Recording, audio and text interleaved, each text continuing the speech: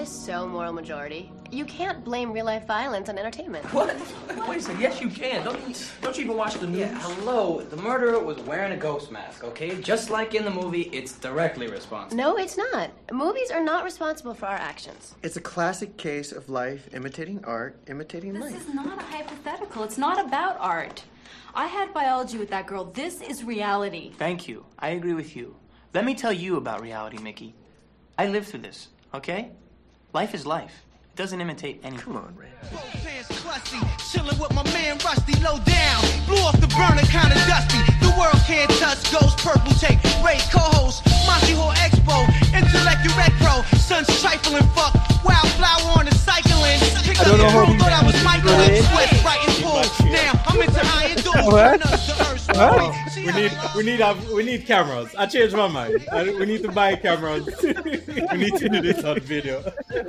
Like we can like have the Skype video going at the same time, but don't pump our audio through that. Only Exactly. pump our audio into Zencaster. Yeah. That's how it all works. Oh So my that we God. can just have Damien dancing.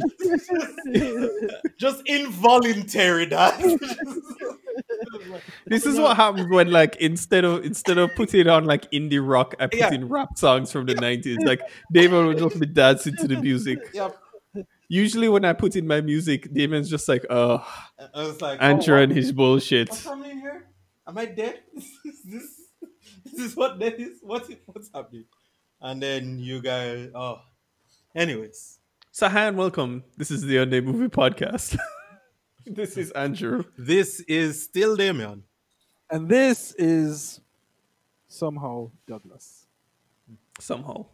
I have an important question. Is there still a curfew in Kingston? Of course. What? Like I'm asking this as someone who's started a podcast an hour later than I had planned. Like, are you guys curfewed, or is Douglas just like super business and is no longer applicable? We have 26 minutes left of freedom. And then the government says it's time to go to bed. Yo, Andrew, like police are literally kicking in people's doors as when them violate curfew. Like it was some big news thing a couple days ago. Some people like had a dance on a Sunday violating the 3 p.m. curfew, and police was straight up kicking in people's doors and dragging people out of their houses. So yes, Kingston is still under full lockdown. Under military parade. Yeah, we're basically under under military rule at this point. Yeah. Do you call him Kim Jong Andrew? It would be too funny, and like 4 other people would get it, because this is still Jamaica. Like this, it's not people. The JLP junta party, like no one is getting those references, no matter how hard I try. Someone pointed out that in all likelihood, New Year's Eve and New Year's Day will be under curfew. Yeah. We'll be celebrating New Year's Day at 3 p.m. Can you imagine that, Damien? Actually, just the other day I was talking to somebody about it, and they're like, "Oh, when we celebrate New Year's together," I'm like, "Excuse me." No, you can't. Really Everyone will finally celebrate New Year's the way I've done all of my life, alone at home, watching the entire season of Entourage. Yeah, but here's the thing. Not everyone lived a sad life that you lived. I'm sure your wife will not be happy sitting at home staring at your smug face during New Year's. Okay? There's other people who like, there's this thing where you find other people you like and talk to that aren't on the podcast. We used to call them friends. Now they're just people trapped in their own houses that you can't see.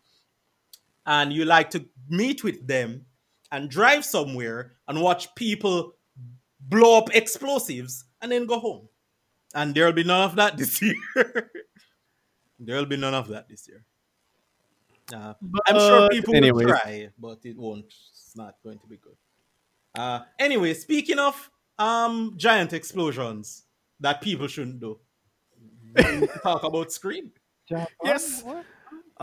We need to talk about Scream, so let us start here. Hello? Hello? Who is this? You tell me your name, I'll tell you mine. I don't think so. What's that noise? Popcorn. You making popcorn? Well, I'm getting ready to watch a video. Really? What? Oh, just some scary movie. You like scary movies? Uh-huh. You never told me your name. Why do you want to know my name? I want to know who I'm looking at. The year is 1996. Damien, you and I are both 10 years old. Douglas is 13. Right? Did you say 30? 13. Oh, all right. Close. Douglas is 13. And Wes Craven releases Scream, starring Neve Campbell, Courtney Cox, and David Arquette, in which a man with a knife is running around town stabbing people and calling them beforehand to say, "What's your favorite scary movie?" The movie goes insane. People fall in love with it. It's made 4 films so far. There's a 5th supposed to have been coming out next year. I think it's delayed an extra year due to the pandemic. But I'm pretty sure that'll end up happening at some point. And it continues like all of these great horror franchises. It is a film which sticks to its staples, which are very simple. You have the young girl being on the phone, called and harassed by a dude bro who loves movies, and every other character in the movie lets you know the rules of horror movies, and then the movie follows exactly the rules of horror movies while people are stabbed up and the dumbest shit happens. Last week on the podcast, completely unintended of any sort, I brought up the name of Scream. Mm-hmm. And someone else on this podcast, I will not say who, because I don't want to throw shame on people. Someone on this podcast did not seem to appreciate my mentioning of the movie Scream. So I challenged that person to a Scream off. I have watched 3 Scream movies. I didn't make it to part 4. I ran out of time. I've watched... Andrew, I literally watched 2 movies last night so I could watch a 4th Scream movie just for you. This is during that time where I had to delay our podcast recording because I was up until like hours in the morning doing strategic work. And you don't even watch the 4th Scream movie. How dare you? How dare I? But yeah, I'm here to discuss the Scream and to tell you about why Scream is a classic. But first, I feel like the person who needs to talk is the one who will be the one in the middle, as he usually is. One Mr. Douglas Robinson. Oh, no. I'm vetoing that. You, as the person who has decided to inflict this, I don't even know what to call it, upon us, must begin. Then Damien will present his arguments, and I shall preside over the proceedings. Are there any rules I should adhere to, Douglas? I agree to your terms, Douglas. Are there any rules, Sir Courtman? Mm-hmm. Andrew, there are no rules. Your objection is denied. Please proceed with your opening arguments. I have jokes later to talk about objections, but we're gonna talk about that later. So Scream, guys, there's something. And it's weird because, as I mentioned, this movie came out in 1996. I can't remember if I saw it in 1996. I'm sure I saw it before the 2000s. But I don't know what year it was that I realized how much I loved movies.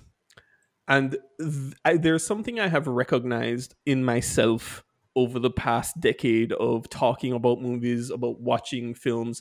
There's a catnip of sort of effect that occurs when a movie starts to discuss movies in really dumb ways, right? Sometimes they do it in meta ways. You can talk about the David Lynch shit. You can talk about the movies where they're making movies kind of stuff. Like you can talk about the Once Upon a Time in Hollywood. You can talk about all of those type of movies I love. But also there are movies that I love where they're just people talking about movies and continually telling you how movies work. And then there's a new layer on top of that, which I feel Scream provides that not many movies do, in which they explain literally what these movies are, and then they basically become them in their own joke of a movie. This movie is entirely predicated on the concept of, number one, people love slasher films. They love movies in which dumb high school children are being murdered left, right, and center, and people are clueless until a man with a knife shows up behind them, and then that person who is clueless is dead because he's been murdered by the knife man. You've seen this in movies such as Halloween, which God knows how many of those are. I don't actually have a count. There's Friday the 13th, which the other day I realized I don't think I've ever actually seen the first movie of those. I've only seen like the movies that came out in my childhood to now, like random pieces of it, and all other slasher movies. And this movie came out in a spot in that list where when I watch this movie today, it becomes prevalently obvious that Wes Craven, the man who made a lot of the favored horror movies, including one Mr. Freddy Krueger's films, The Night on Elm Street, made this movie entirely to make fun of those movies while at the same time playing to their strengths. That is, a man with a knife is running around and murdering people, and you just have ridiculously dumb fun with it. There are sequences in this movie that it's surprising how well I remember them watching this movie again.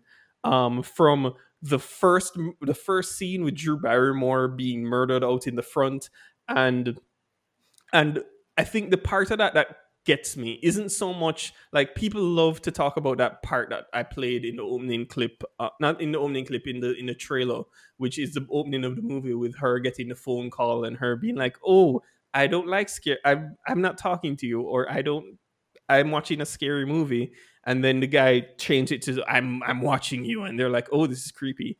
But the part that gets me about that whole sequence is like the end of it, when the parents show up and the parents are on the phone and they're hearing their daughter being murdered, and they're just like, it's just, that is the part where the movie just goes from the ridiculous dumb moment of just introducing slasherness to Wes Craven putting on more. And the movie continues in sequence after sequence. I think my favorite of the ridiculousness in this movie, first of all, side note, before rewatching this movie, I don't think I knew that Rose McGowan was in movies that wasn't called Grindhouse. I knew. I'm but we'll honestly get like to that. She's awful in this movie, but also, most of the people are awful in this movie because it's a dumb fucking movie. By most, do you mean no? Sorry, it's not my turn. Objection! He spoke. I'm overruling myself. Objection overruled. Damien may proceed. No, it's not my turn. I'll cross-examine the witness when it is my turn, Your Honor. I was inside the closet.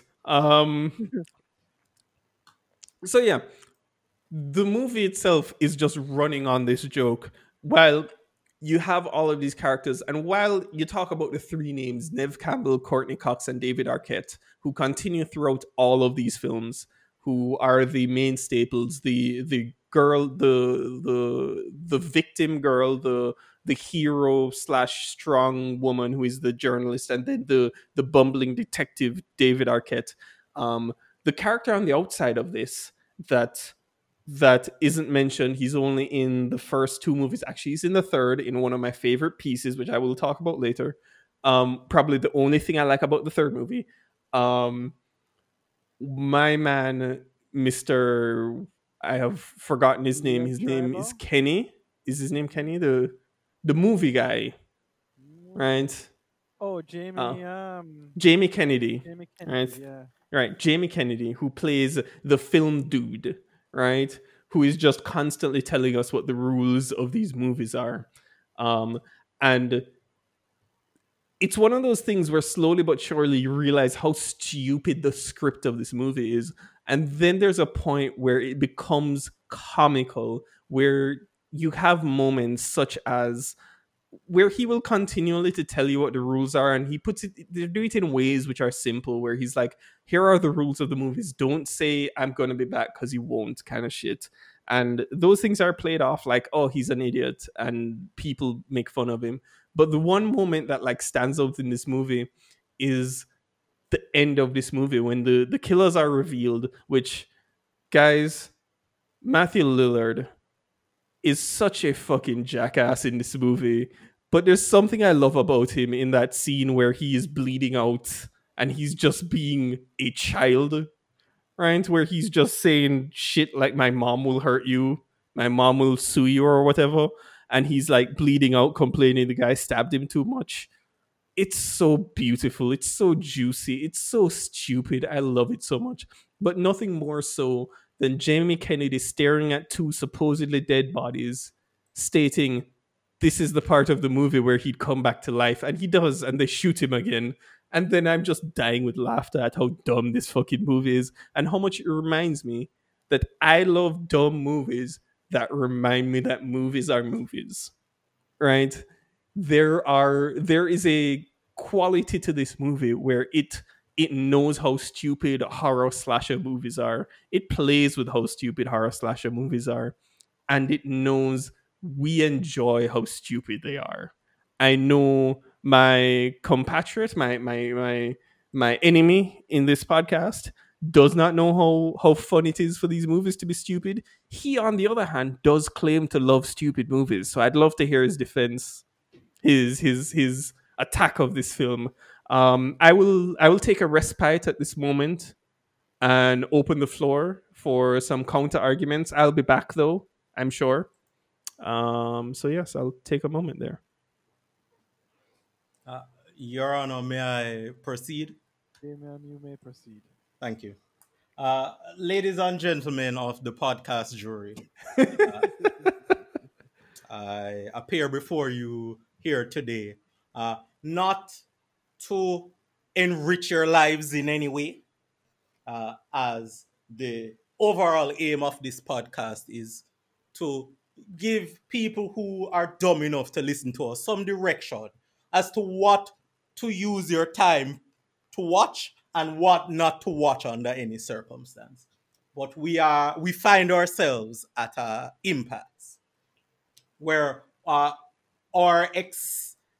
esteemed ruler and overlord, Andrew Robinson, would have you believe that a movie... I object to that title. It is completely inflammatory and not needed here. Overruled.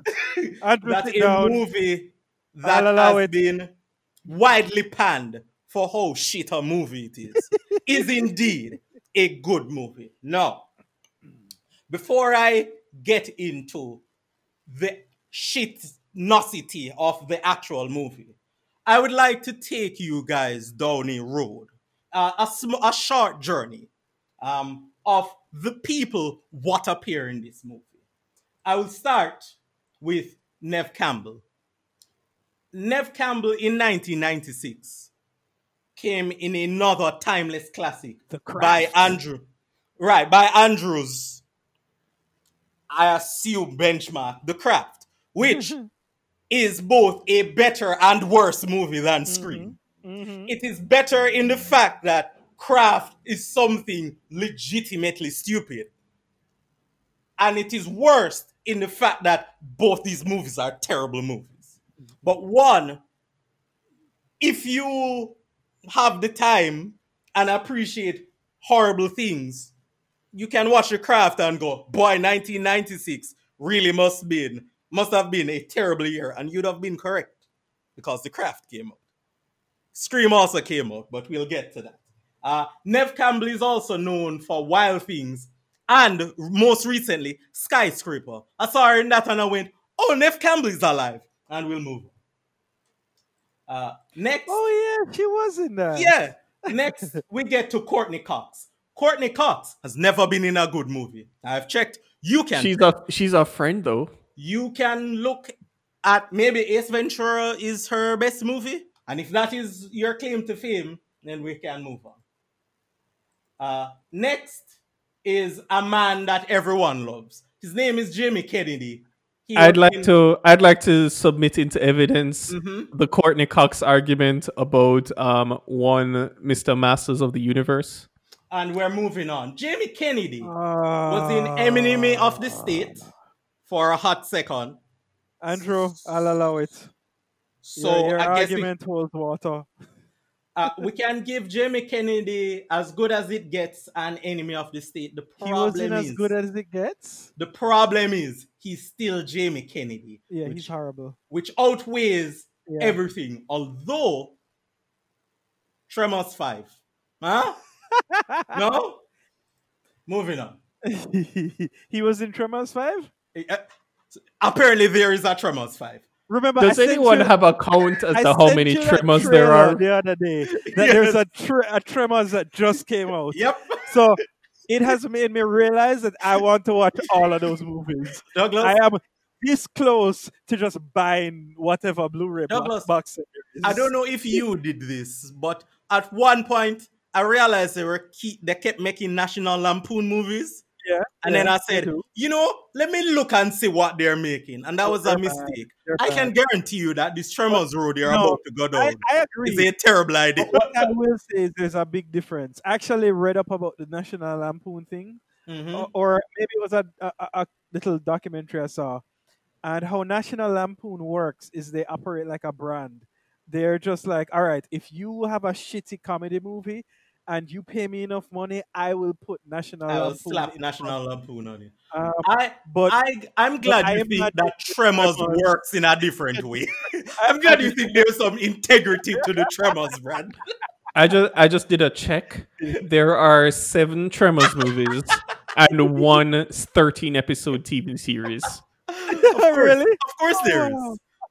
Douglas, I cannot wait for you to do this to yourself. I implore you to do so. That first one, actually, even the second one, from a child's perspective, marvelous. I'm looking at Wikipedia, and one Mr. Burt Gummer, which I'm going to assume that's the dude.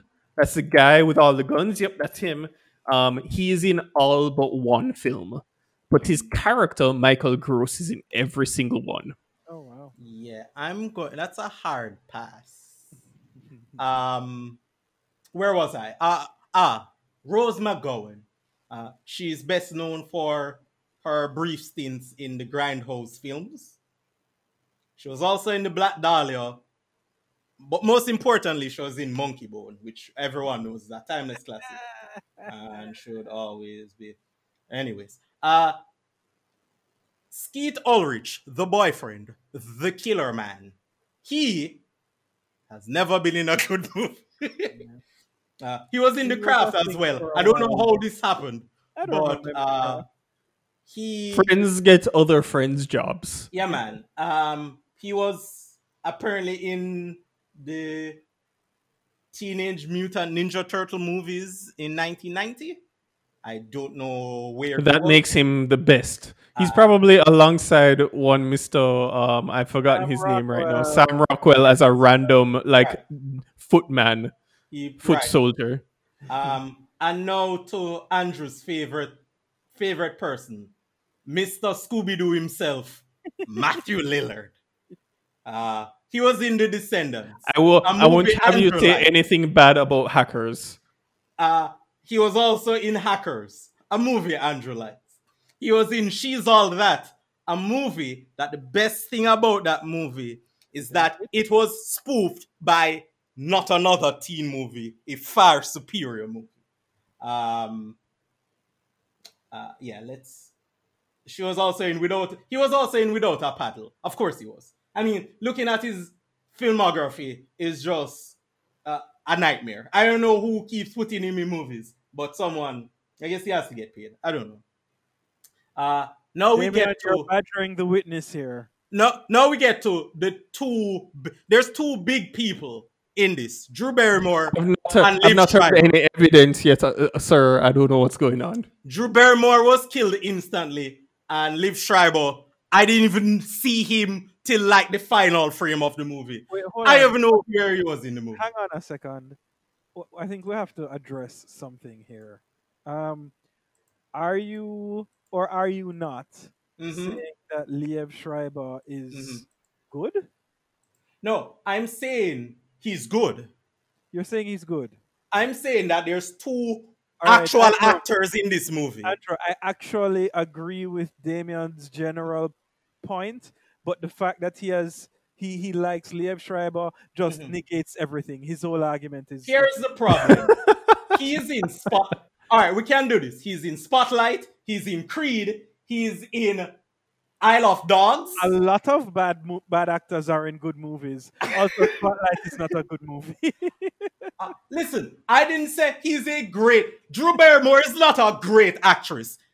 Liev Schreiber is not a great actor. I'm saying the two people in this movie with any talent at all, All right, at all, is these two.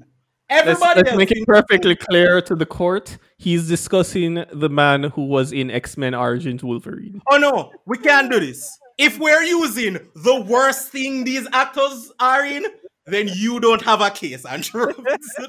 You're not helping you. I am giving you the best case for this trash fire you put in front of me. You don't get to tell me that the two bright sparks in a sea of filth has bad movies. We don't get to play that game. Now that I've spoken about all the riffraff, we get to the man, the myth, the legend, Wes Craven. what? But you haven't spoken about the fans. I don't want to speak about the fans. Actually, I have to tell you, there was a moment in this movie, right? Mm-hmm. Funnily enough, there's a moment this week with two things that are similar. The Sergio Aguero bullshit with the lady referee. There Yeah. was a Sergio Aguero moment in this movie where Henry Winkler, as a like 50 or 60-year-old principal, is essentially telling Nev Campbell, like, I can't remember what happened. Something bad must have happened. And he's like, oh, it's okay. And he like caressed her like neck and chin. And I was Yeah. like, what are you doing? That's not how you like treat. First of all, not only is this Inappropriate. just inappropriate Yep. from a person to person level. Yep. She's She's the also principal. supposed to be forget principal. She's also supposed to be a child, right? This is no. not Hey, even an Douglas. adult woman. Douglas, This is listen, a you child cannot we're talking stop about. taking points from my argument, sir. You don't get to do this. You and Andrew don't get to jump in to aid my argument. That's not how this works. Oh, I'd just like to ask, did we mention David Arquette? Why would we? We're not talking about wrestling. What are we doing? There's no What are we reason doing? to talk about him. But Why would we mention David Arquette? the funny thing is, Andrew seems to think like I'm on the sideline in this one. Damien, you and I are on the same side. Douglas, So- I know. Douglas, I know this. Andrew, know. no. I'm not an idiot. Andrew, the only person on Andrew's side is people Andrew has never met that write articles on the internet. There's no real people that like Scream. I hate you. There's no. We all hate you. If Andrew finds me a actual human person that enjoys Scream, I'll end this argument. So, you know what's funny? I had a conversation with somebody this week, and I said to them, right? I'm talking to them about the podcast. I say, that I have to watch a couple of movies for this podcast, and I'm going to go watch a scary movie. Because in my mind, I know it's not actually scary, Right. but in my mind, I associate this in the horror genre or in the scary genre just because of, who made it and the fact that it's kind of about that, right? And there are some tense moments, and so people will think that way. So I said to them, I'm going to go watch a scary movie. And they said, oh, what scary movie? And I tell them Scream, and they're like, wait, no, that's not a scary movie. And I was very happy. I love that concept of like regular people being like, Scream's so scary, go fuck yourself. They're like, oh, so not a horror movie then. And I was Right. like, yeah, actually, you're right. Right. So, Wes Craven is trash. But he knows this. Hey. He only makes trash. But he's aware that the stuff he's making is trash. And listen, I understand. I have a DVD copy of Airborne in my house. I know what trash looks like. Oh, Damien, how did we get tricked into doing that? How? But A Nightmare on Elm Street, this is not. This movie is like most of his movies, which is not to be viewed by human people. Maybe Andrew should watch them. I guess. Can't wait for him to defend the others, because this is the best one. That is the worst part of this. Yep. Scream 1 is by a wide margin the best one. Did you watch all of these movies, Damien? I watched 3 because after 3, I considered for a second going outside and having the sweet water wash me out into the ocean so that I didn't have to do this I'm anymore. the only one that put myself through the 4th movie. Really, guys? There's no way. I couldn't do I it. didn't even watch it when it came out. This was literally the first time I watched it. I didn't watch any of the. The only one I had seen before last week was Scream 1. Scream 1 was enough for me. I hadn't seen any others. I don't think I saw the third one, actually. So no. I saw the first 2 when they came out. The third one, I don't think I saw it. Now we get to the problems with this movie. Problem number 1. Douglas alluded to it.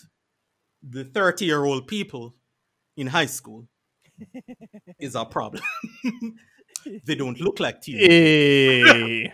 None of them look like teenagers. Like if we complain about that, that's a complaint of every movie made in the 90s that have supposedly high school movies. They're all cast by 30-year-olds. Would you like to tell me which teenage movies in the 90s are good?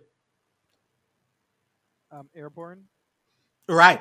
Ooh. But is it good though? I mean, like Capital G? No. Mm-mm. It is dumb. It's good with a capital T. Okay. Yeah. Dazed and confused? Absolutely. Except. All those people. Yeah. But right, that is also a knock on that movie. All those people look 40 years old. Yeah. I love that movie though. They stay the same age though. Right. Yeah. All right. Much like in this movie, you look at these children and go, boy, these are some old ass children. So the casting director should have been fired. Then you get to them acting, which is where any hope for this movie disintegrates. This is until I subsequently watched Screams 2, 3, and didn't get to 4. This is some of the worst acting I have seen committed to film in a good long time. Because they're in a horror movie, and so their only job is to look surprised when the scary things happen. But Neve Campbell's face is incapable of doing so.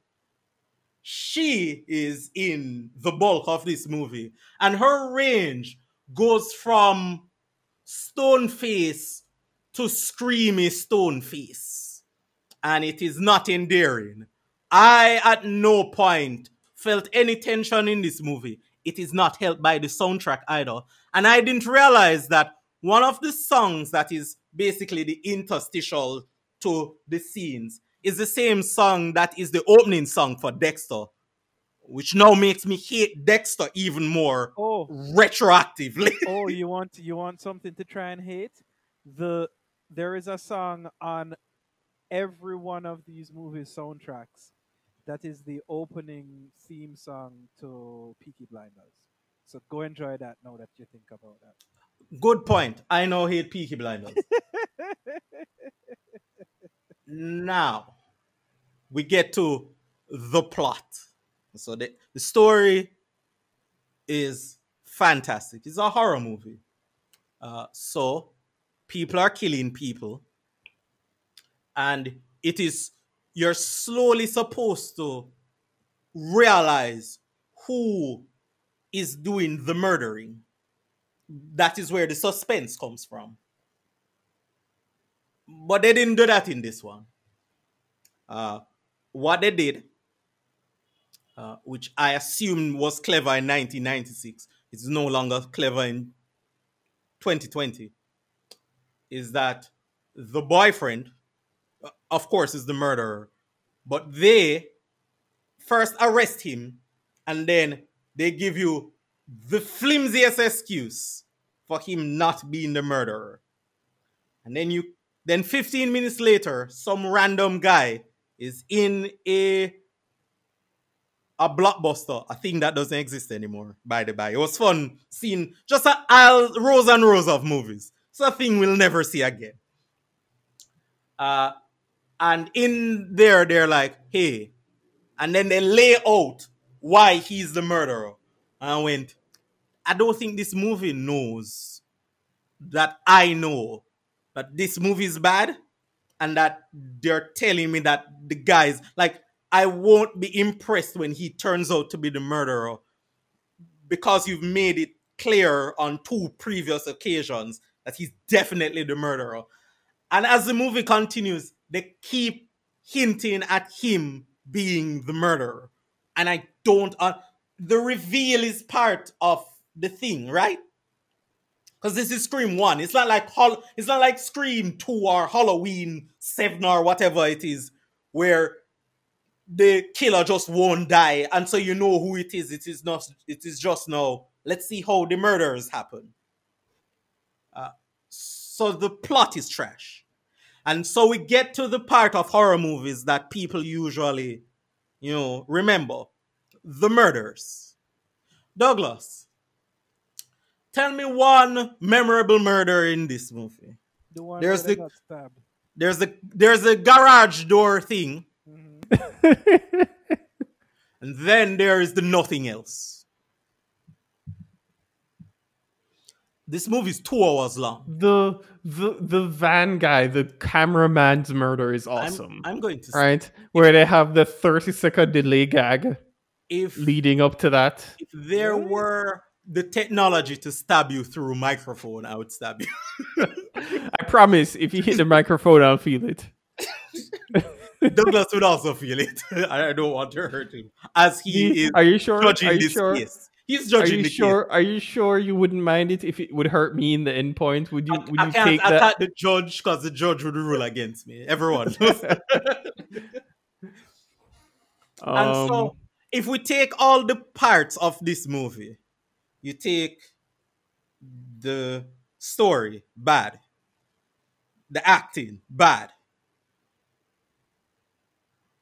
The murderers, bad minus no 1. No love for the opening scene with Drew Barrymore. No love for that murder.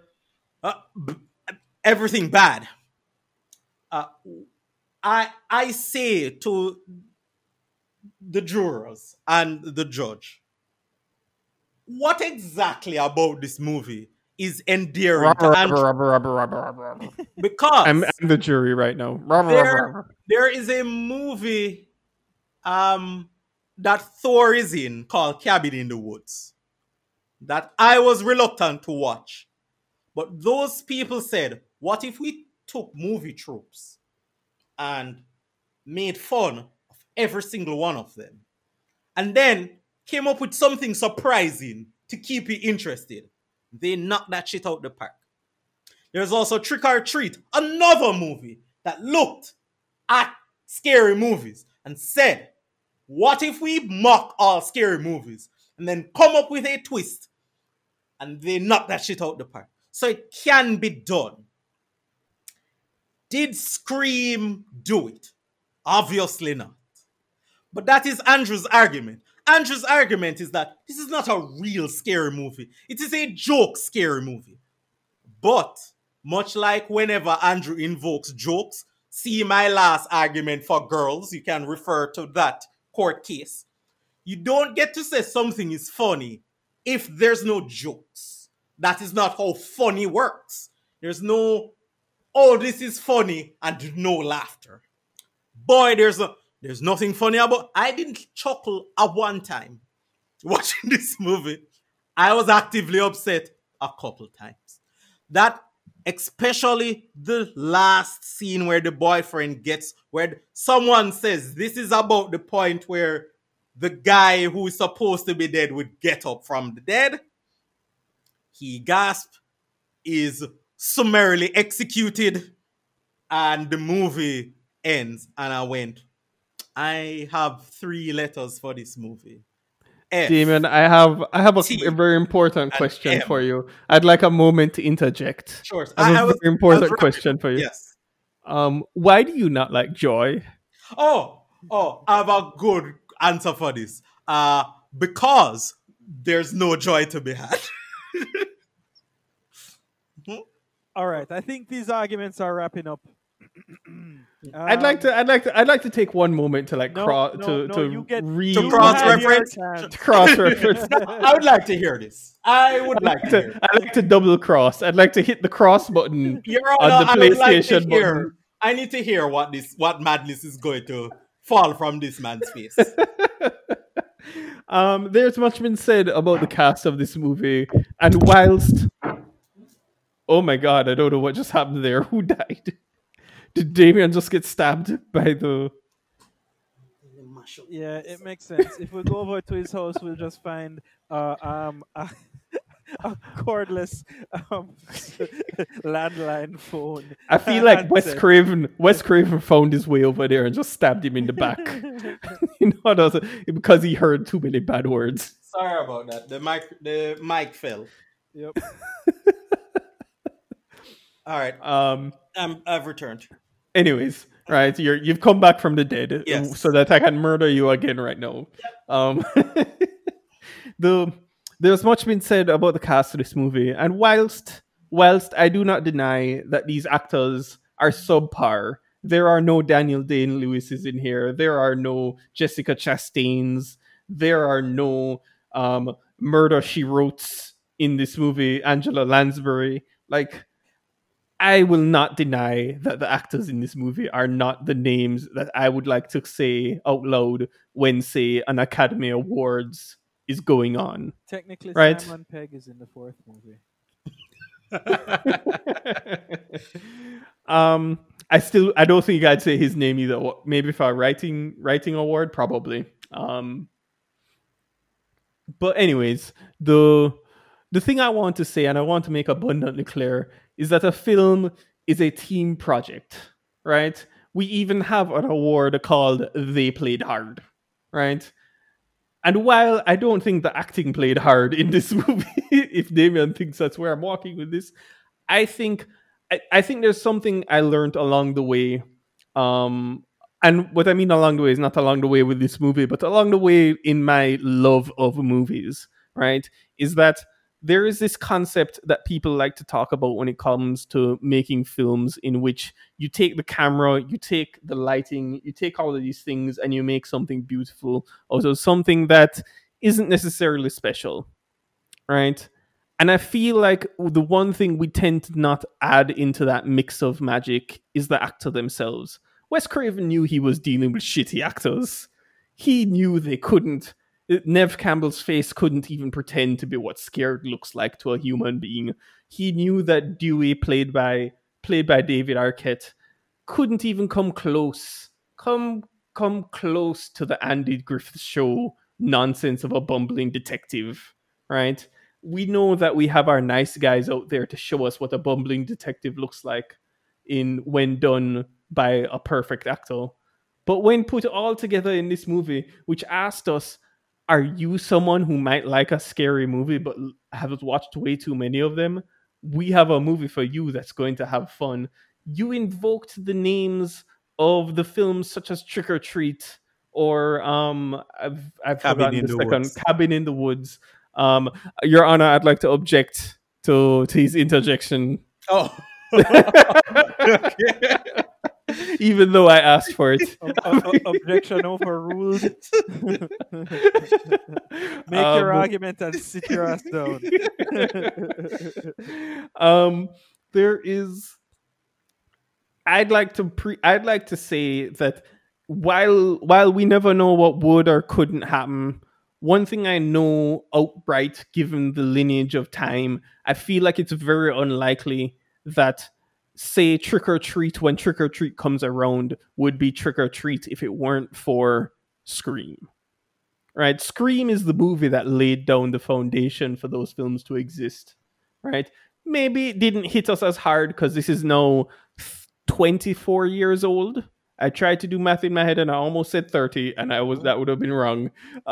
24 years old, and it's not the same as what Cabin in the Woods hits us with today, because we've grown older. We know more about scary movies, right? We've watched things like The Babadook. We know what scary is. So, Your Honor, I want to make claim to basically the right that buildings that are really old get, which is this movie is a landmark and deserves to be held up in history as perfection, because Damien's an idiot and this movie is fantastic, and I continue to say that I am right. So first off, I just want to make sure I understand the main crux of your argument, which is that because people watched this movie and hated it, they were inspired to make actual good movies. Is that what you're saying? Yes. Well, I'd skip the hate part of that. Right? Okay. And I'm pretty sure those people love that movie. I'm pretty sure nobody watched this movie and went, that movie's trash. Because those people are Paul Thomas Anderson, and he went and he made completely different things. I'm pretty sure Chris Nolan saw this film and went, I'm never making a horror movie. Well, Andrew, based on the strength of your argument, I will agree with your proposed sentence, which is to have this movie withheld from everyone. Yeah. Yeah. Are you saying it has to come off of Prime now? Yes. Also, please. Also, Andrew, Halloween is a movie, right? Oh, that movie is so good. I love that movie. Is The Ring a movie?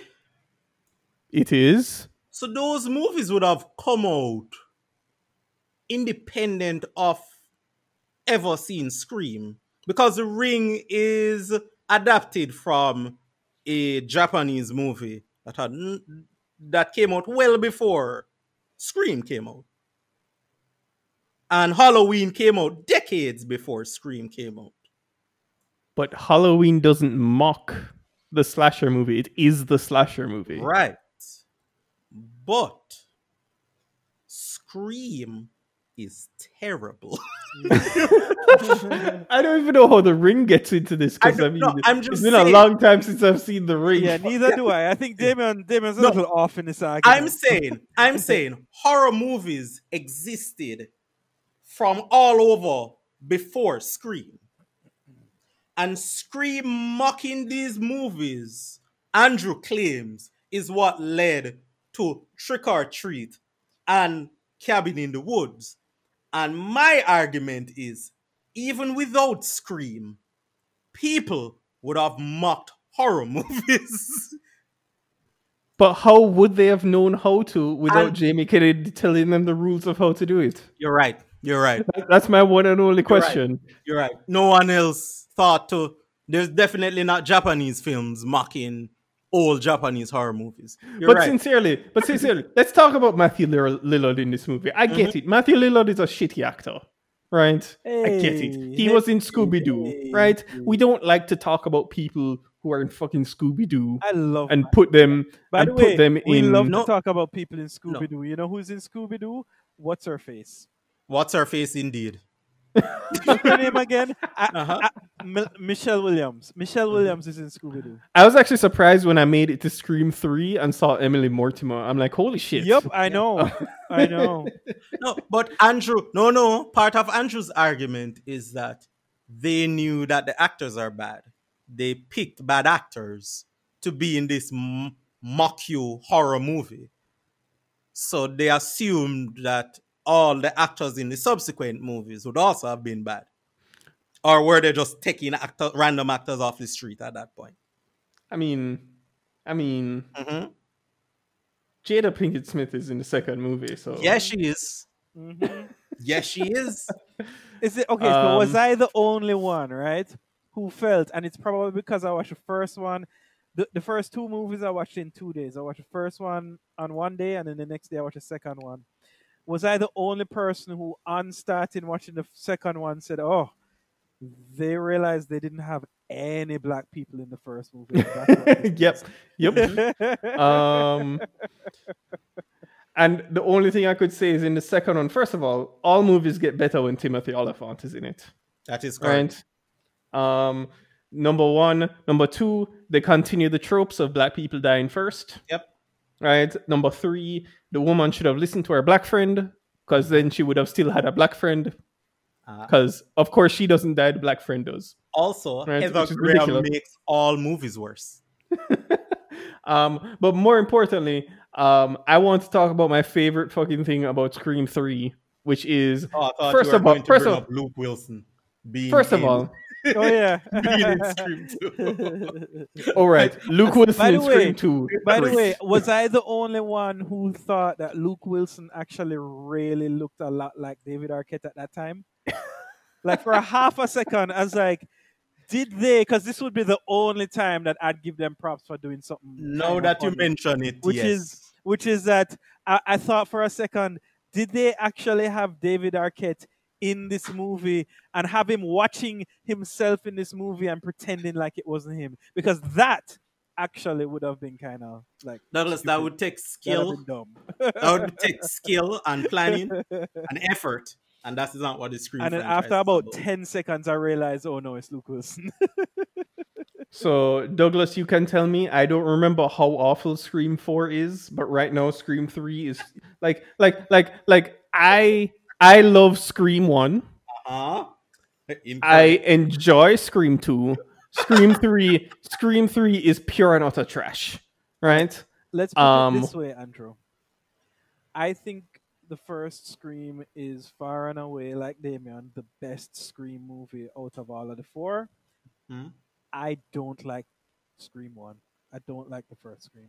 Right. So, if you're going from... forcing yourself to rank them, where would 4 land? All 4 at 0. I mean... Damien, you don't know how to rank movies. I understand this. Yes, as my letterbox will attest, I do not know how to rank movies. They get progressively worse, Andrew. So you're saying it's just a continued dive down? Yes, it is. Right? The arrow is pointing downwards. Yeah. Scream 3 is utter trash. There's nothing in it I really love, but there's something about movies that are that bad where you find, as Douglas likes to put it, gems that you hold on to that, once again, probably aren't that great to begin with, but because you're in this trash movie, you're like fushing around looking for something to enjoy. The point at which Jamie Kennedy reappears as a taped video had me dying with laughter. If only because I'm like, why isn't Jamie Kennedy back? Jamie Kennedy needs to come back because it's so dumb. How did they not do this? Can they have a flashback scene? But no, he tapes himself and says, I have to tell you the rules of the trilogy in case I die, which is the dumbest fucking thing I've ever seen. Also, didn't realize that Bishop from Aliens is in this movie. Parker Posey is in that movie. Mm-hmm. Jenny McCarthy is in that movie. Yep. So actually, Princess Leia is in that movie. Thank you. I want to talk a little bit, right? Yes. So all of you guys have said all of the points that I have, and to be honest, these movies were so bad that I've literally made no notes, right, about you anything. don't have to, because I don't have much to say. I started out making notes. I put Dimension Films. I remember them, and a young Drew Barrymore. Yeah. And I wrote Stop Love Man because if she wasn't flirting with the guy on the phone, and then I had to stop taking notes because But I just want to say a couple of things, right? Because my position is clear, your position is clear, all of your positions are clear. But I'm just going to call out a few names. Kristen Bell, Anna Paquin, Liev Schreiber, Drew Barrymore, Charlie Conway, Jerry O'Connell, Jada Pinkett, Emma Roberts, Omar Epps, Heather Graham, Patrick Dempsey, Kevin Smith, Carrie Fisher, Parker Posey. All of these people are in, and this isn't even the total number of famous people, like super famous people. All of these fairly, like, above average to extremely famous people are spread out in a 4-movie spread. Usually, you don't get that kind of star power in In 10 filth? movies, In much filth? less 4, right? And I haven't even said all of them, right? There are quite a few more people, like the fans and all of the other people. These movies have so much star power in them, it's crazy. And especially in 90s star power. exactly. And like, you kind of understand it after the first one to say, oh, it was such a big hit, more people would want to go. But again, you usually get like a cameo and 1 or 2 big leading roles. You don't get every fucking person being putting up their hand and saying, yes, please, I'd like to work on this thing. I like free money. I don't need to act and you guys will pay me money. Done. It's actually discombobulating to see the amount of people, because as I said, I watched the first 2 movies when they came out. I don't think I watched the others at all. And I don't even remember at the time thinking, oh, look at all of these famous people. And I wonder, honestly, to what degree they had fame at the time. Like, I'm not sure I would have known Timothy Olyphant at the time. Right, I you wouldn't know probably Timmy. wouldn't have known time. And there are a couple of other people that I think Courtney I wouldn't Cox have was known. like a Courtney super Cox mega was a star at the time. Look, right? they had Buffy the Vampire Slayer in this movie. Yeah, she was on my list. I just didn't say it. Like, all sorts of people are in this movie, these movies, and it's a testament to how wrong the world can be, right? The other thing, and I want to, Damien has said it. I don't know if he said it in these words, but I want to reiterate. Here is the real problem with these movies. These movies think they're comedies, but they're not. In order to be a comedy, you have to be funny. And you have to try to be funny, because the truth is they're not trying to be funny. What this is it is somebody who has done something for a very long time, who believes that makes him an expert in something, trying to do a masterclass, right? He's not laughing at the things that he's pointing out. He's simply pointing them out. Right. And then doing the same things. Exactly. It's like, oh, this is what would happen in a horror movie. Yeah. And then doing the same thing that would happen. Like, that is not satire. Exactly. These movies don't feel like satire. They don't feel like making fun of the movies. The most I can stretch and give it to them is that they're doing it poorly, or they think they're a satire. But really and truly, all this is because they're being so not obtuse, so transparent about it, is what it really is a pale or a watered down version of a horror movie. That's all this movie is. That's all of these movies are. Watered down versions of horror movies, because they don't actually commit, right? Because they sold this to people like Andrew that it's a comedy, or it's a satire of the thing, but really it's just pointing out that these are the rules that we follow, and stopping there, as opposed to simply following the rules and making it scary or entertaining or whatever it is, because it's not any of those. The only good thing to come out of Scream is that the year later, Common put out his album and he has a lyric on the track called Hungry that is one of my favorite lyrics of all time, where he said, you sat by the door spooked like he was Wes Craven. And the first time I heard that, probably in 98, I was smiling. And I've smiled every single time I've heard that track. The 1,000 or so times I've listened to that track throughout the last, how much years was that, Andrew? You said 38? Something like that. Years I've listened to it. It is the only good part of Scream coming out. That Common has one of my favorite lyrics of all time in any rap song. Nothing else good came out of Scream. I'm sure people send their children through school, but I don't know those people and I don't care about their children. Nothing good came out of Scream. It's a terrible, terrible franchise. And I would like Andrew to apologize for making me have to watch Scream 2 and 3. Well, I Douglas, didn't make you watch 2 and 3. I'm just making it perfectly clear. Douglas, I'm sorry that you had to watch Scream 4 by yourself. I could, in solidarity, watch Scream 4 at some point. But I have to tell you honestly, I don't think I'm going to do that for you.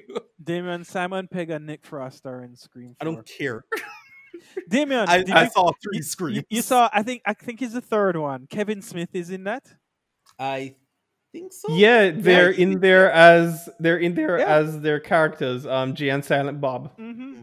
Yeah. It's insane. Yeah. Mm-hmm. No, it's bad. The Weinstein stretch exists. Scream 4. Alison Brie is in Scream 4. But still no. Yeah, I remember that. I think I went to the theater to watch Scream 4, but I've completely forgotten the entire thing about that movie. You went to the movies to watch Scream? I'm pretty sure I did. Really?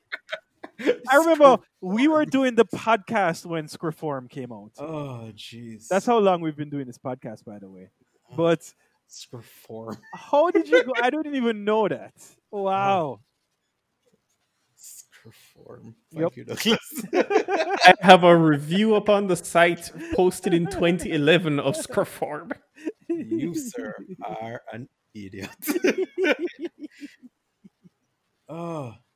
So it took them, what was that, 11 years to come up with, some great new script for Scream, and you're saying it's trash? Oh, it's trash. No, I mean, Nev Campbell was still in it, and Courtney Cox and David Arquette. Mm-hmm. This is the time when they were known. The shine had worn off of all of those people. So this was. Are you guys looking forward to Scream 5 in a couple of years? Of course. I mean, when this whole pandemic thing is done and we can go to the movies again, we can watch Scream 5. I'm definitely signing up for that. I'll have new friends by then because I'll never be speaking to you. But sure. And I'll use you asking me to watch Scream 5 as a reason for ending our friendship. But sure. Sure we can watch Scream 5. There's a world that will happen. I guarantee. So at this stage, I'd like to say that I rest my arguments. Yep, my arguments rest. Yep. That's what arguments do. It is. It is a house built on watery sand on sticks that are already on fire. I'd like the court to let us know its verdict. Andrew, you are guilty. Guilty of liking trash. Yes. You're a trash sympathizer. The worst kind of trash sympathizer. You've looked out on a sea of garbage and said, oh, there's one thing I think I like. We must save this garbage. Because people have, in Andrew's head, people saw it and said, I can do this much, much better, and made good movies.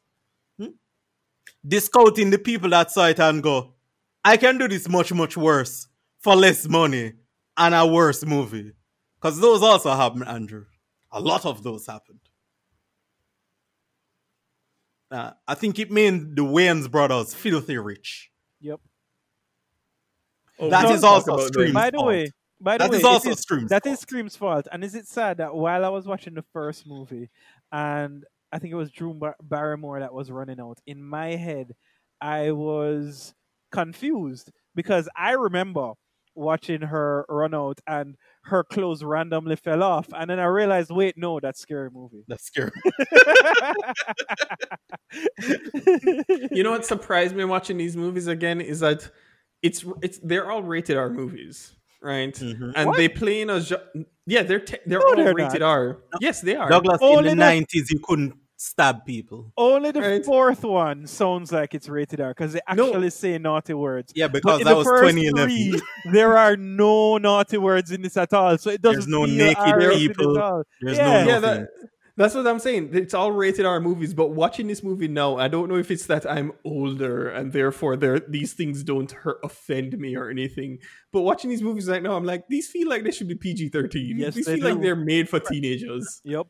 right? Andrew, Like remember, they directly avoided nudity so that they could play it for teenagers. Andrew, remember they had to make creative decisions to make Batman The Dark Knight not rated R. That movie is a children's movie. I can show that to literally anybody. No one ever saw Batman and went, this is too much. No. So there was a time where the ratings people were buck wild. I mean, I always like to point to Indiana Jones 2, Temple of Doom, where they're ripping out people's hearts literally. Yeah. PG-13. No, that's PG. Oh, is it PG or PG-13? Yeah, I think it's PG because I don't think they had PG-13 at the time. Yeah, I think I that's feel not- like I think the that's needed. story. So yeah, that's PG. I think the Yeah. story is, however, that like Indiana Jones basically created the PG-13. Like Yeah, I some think it might asshole have been saw the that. third one or something like that. Right. That yeah, Some asshole yeah. saw that and went like, "We can't have children see this." Yeah. Because Um, then Yeah. they'll want to rip out hearts. You people are stupid. He's killed 14,000 people in this movie. It was okay, but no, this is too far. You people are stupid. Yeah, you're right. The Last Crusade is the first one that's PG-13. Yeah. Movies are dumb. This movie could be played to children. Children would laugh at Scream 1. No one will laugh at Scream anything else. Scream 1, you can, and they're just like, this is stupid, and I don't like you anymore, father. Yeah. You should. One thing I will say, right, and this is my secret, well, not secret, but my confession for the day is that I actually have a soft spot. I know he's bad, but just generally, I have a soft spot for Matthew Lillard. I think he is the right level of not good combined with the right level of I know and I'm just making fun of it in almost everything he does. Yeah, but he doesn't have any range. I agree. He I don't doesn't need deserve- my actors to have range, you know. I don't Like- need the people that I like to have any He- range. no, but That's the why thing I is- like Hugh Grant. Hugh Grant has thing- no range. Yeah, but- Hugh Grant is always Hugh But Grant. the thing is, he has no range and is always in bad like Yes, he is always in bad movies. it's not like Schwarzenegger, like most action people Yeah. have no range. Yeah. The Rock is rangeless. But there are a couple movies that you forgive all the garbage for. What are those movies for Matthew Lillard? I don't know what movies you're talking about. I can't even justify it. I'm just saying how I feel. Oh, it's an irrational like for Matthew. Yes, Lillard. yes. Listen, I have that for what's her name from that TV show I know who you're talking. with the girl with the waps. Yeah, WAPs. My God. Is that- Oh, right. We can't call them that anymore. Damn it. What? Damn it. We can't. Two broke girls. I see. Yeah, I know. I see her in front of my face. Nora. Oh, it's because Nick and Nora. She's in. Are I'm like, you I'm saying trying Kat to think of her Dennings? as Nora. Kat Yes, Dennings. Kat Kat Dennings. Dennings is not good in anything. She has nothing to contribute to film. But I would like you to take that out because in what is quite possibly the worst thing she's ever existed in, that being Thor 2, the movie we don't talk about. I'm sorry, there's a Thor 2? she is the best thing about that movie. Um, There are Andrew. points in that movie where she just lets off jokes. Andrew, two things. Andrew, the One, bar, that's Andrew. not a compliment. Yes, Andrew, that bar is Two, rooted to the floor. I've watched that movie recently. There is Why? nothing good about that Why movie, did you do that, including her. Douglas? Because when I say recently, it might have been a year ago. Remember when I went through the yeah. whole Oh, Marvel right, thing? right. Yeah. I forgot that you did that. Yeah. You should have just skipped that movie. Should have just got. Well, No, thank I you. immediately deleted it. As far as I'm concerned, I don't own that movie. I think it is the only Marvel movie I've only seen once. I've seen all of them at least twice. Yeah. Even the early Hulk movies, I've seen Ang Lee's Hulk more than once. Oh, but I thought you loved Ed Norton's Hulk. The two of you. No. Let's Ang move Lee's right Hulk along. is different. Nothing to see here. Ang Lee's Nothing Hulk to see The here. Hulk is so much better than Iron Man. Fuck No. Robert Downey Jr. Ang Lee didn't make the Ed Norton Hulk. No, I know. I just because you spoke about the Hulk and you spoke about them as a group, I have decided to pick on Ed Norton's Hulk. Oh, sure. Go right ahead, sir. You feel free. At this point, I'm willing to accept. I'll take the L on the Hulk v Iron Man. The Iron Man thing panned out. The Hulk thing did not. In fact, the last time I saw the Hulk in the final movie, it made me more upset than a lot of things. That Hulk that is not smashing things, no, thank you. You know, while I think we've done many arguing on this podcast, I like to move away from starting a Hulk argument. Oh no, there's no more argument. I am not willing. That's not a hill I'm going to die on. Much like you died tonight on the Scream Hill, alone, with no one in sight. First of all, the movie I died in was Stab 3. That's the movie I died in. This is another Warhorse situation where I look at you forever and go, I don't even understand what is happening here. I look at you. I really need to bring down a ruling on this Warhorse situation. Douglas, here's how confident I am that Warhorse is a bad movie. You can name anything. Andrew gets to name anything if Douglas likes that movie. And I'll give it to him. If I get a PS5 and he does not, and Douglas likes Warhorse, I will fly. Even though illegally, I'll fly there and give it to you. That is how confident I am that movie's bad. Will you quarantine before you give it to me? I'll do anything that I need to do. Okay. Here's how I know that movie is bad. No one even mentions Warhorse.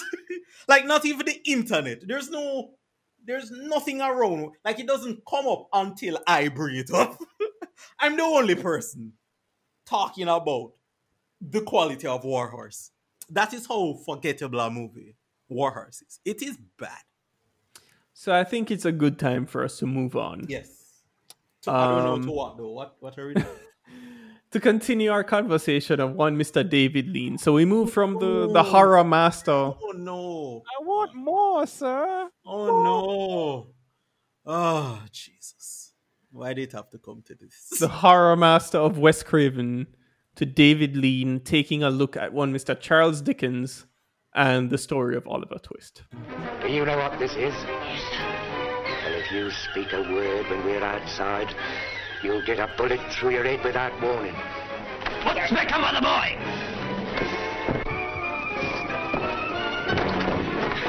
The traction got him, and that's all about it. So yeah. Yep. Written by Dickens, directed by Lean, and they still want more. Douglas, take it away. Sure. So I don't have a lot to say about this movie, but I want to put it up front. This movie is fucking horrible. It suffers from an acute case of old movie-itis and just never was good from the get-go. It's one of those movies that literally feels like it's playing in staccato. It tells a story or tries to tell the story of the Dickens book, but it doesn't flow, and it never feels entertaining. It never feels like a story that I want to sit down and hear or watch or see. It almost feels like some sort of fucking documentary. It's told poorly. Um, the Probably the best part of this movie is just how ridiculous the miser fella looks. I don't even know what his name is, just that he calls his children darlings and sweethearts, and has people murdered. Uh, but this movie takes leaps and bounds, and just doesn't care if you don't know where you're going or where you are, and it doesn't. As I said, the old movie-itis, it doesn't earn any of the things that happen in it, right? Obviously, this is based on a book, which I would hope is actually written well, which is why it's so loved. But if the book is like this, if the essentially this is a book, oh boy. But Dickens was paid by the word, so I'm sure he actually, explained what happened. um, Oh, fantastic. um, and that's the issue, right? So, for example, and I'm just going to spoil the shit out of it because it's a Dickens book from 100 years ago.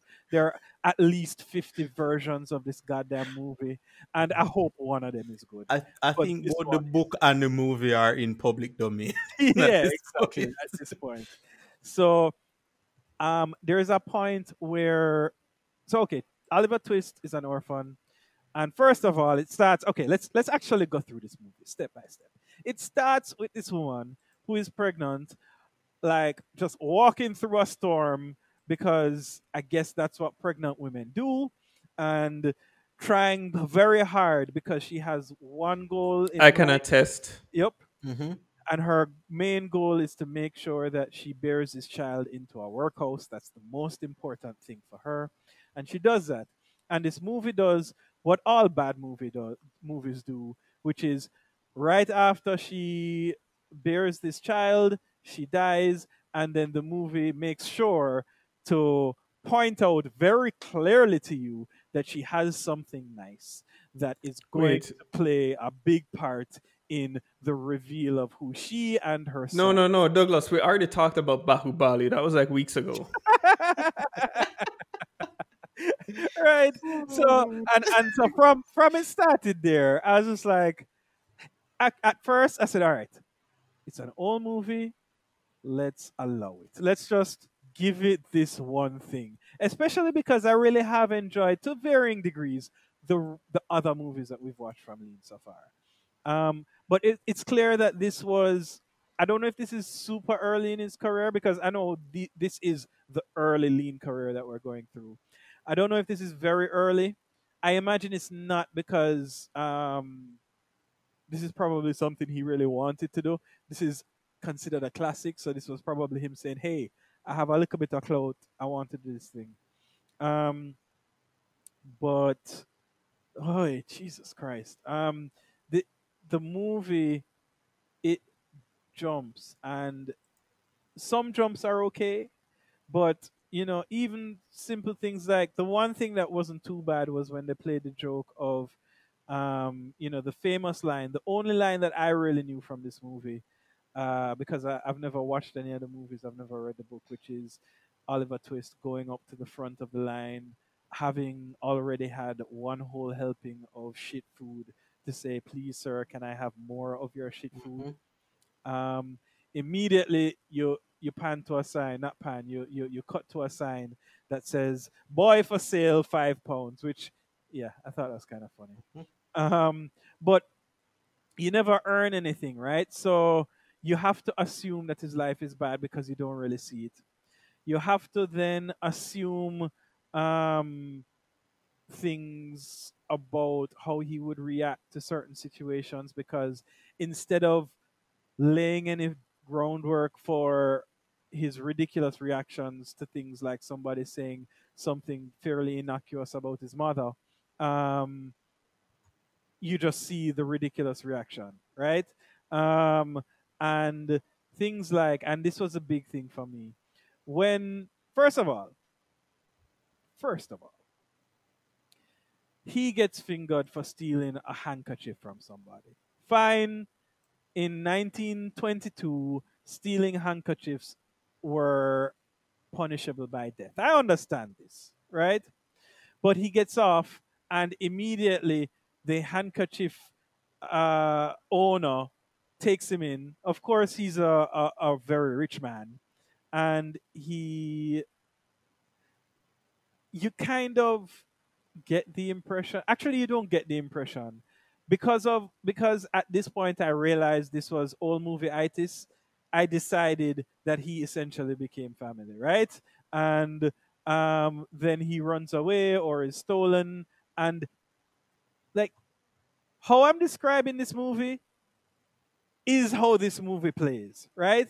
I am describing it badly on purpose because that's how this movie plays if you watch it through. And you get snippets of things, but even those snippets don't feel coherent. And you just kind of have to assume based on your understanding of story dynamics what this story probably is. And that's not how I like to watch movies. I like to enjoy the movie that I'm watching, not the movie that I have to imagine in my fucking head. And I'm sorry, guys, this movie is god awful. There's no excuses for it. Damien? I'm sorry, what's happening here? Would you like some more? No, thank you. No, I have had enough of Dickens for one, maybe 14 lifetimes. Oliver Twist falls in the Shane and what's the other one that I've read and hate? God damn it, I'm forgetting the name of this book. But there's a couple literary masterpieces I've been told to like, and I hated the books, and when they're adapted to film, I've hated the films as well. And Oliver Twist, I've seen 2 versions. I think there's another one that came out in 1960 something. I saw that version as well. I hear there's one that was made in the 90s. I don't think by BBC. I haven't seen that one, but I've seen 2 versions of this movie, and both of the versions are bad because I believe the book is a bad book. It might be, but Damien, I have to say, the book has nothing to do with how bad this movie is. Oh no, I'm not going to add because I'd just be repeating the things you said. So I'm not adding. I'm not going to go back over the technical problems of this movie. Nothing about this movie is endearing itself to me in any way, shape, or form. The best thing I can say about this movie is that it ends. At some point, the movie has had to stop. It is 2 hours long, and it felt 14. But hey, if you just keep staring at the screen, the movie ends. And then you can go back and watch better David Lean movies. Don't all movies know they're only allowed to be like 90 minutes? Yeah, I thought that about Scream as well. I was just like, this has to be 90 minutes. There's no way this movie is 2 hours. It's a 90s movies. You weren't allowed to make a movie for 2 hours in the 90s. I think the first one is 90 minutes, isn't it? The first Scream one is 2 hours. Yeah. So can you imagine my night last night, Damien and Andrew, where I had to watch not one, but 2 very bad 2-hour movies back to back. I was not pleased. You said had to. All right, so Oliver Twist. All I know about this movie is that it's based on a Dickens movie and it's directed by David Lean, and that's partially because I didn't finish watching the movie. Oh my! Oh my god! You bastard! I got like 30 minutes in and I just couldn't finish it today. I went to the dentist today. I couldn't. American Pastoral is the book. Is the other book that I remember. Oh, I'm actually that one. That's I'm actually sad to hear you guys say that about the book. That American Pastoral is. What's that? Is it Jake Gyllenhaal that did that movie recently, or was it Ewan McGregor? Ewan McGregor. Did Ewan that. McGregor did. Yeah, I never did watch that. You shouldn't. It's Yeah, not no, good. it looks bad. Not people, good. And the book people isn't said good. very bad things about that book. I'm sorry about that movie. I remember kind of Directed by Ewan McGregor. because I like Ewan McGregor a lot, even though he doesn't do a lot of good things. It's a weird thing, you know. It's you're not allowed to not love Obi-Wan Kenobi. No, that's bad. I'm going to watch a show when it comes out.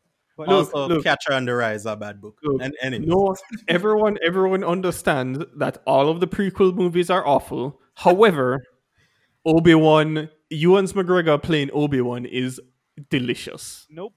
It There's is only- perfection. There's only one good thing about those prequel movies. It has nothing to do with Obi-Wan. It's all about Ryan Phillippe saying what was it? Your skin is rough like sand or some shit like that. Like, just fuck, I hate that.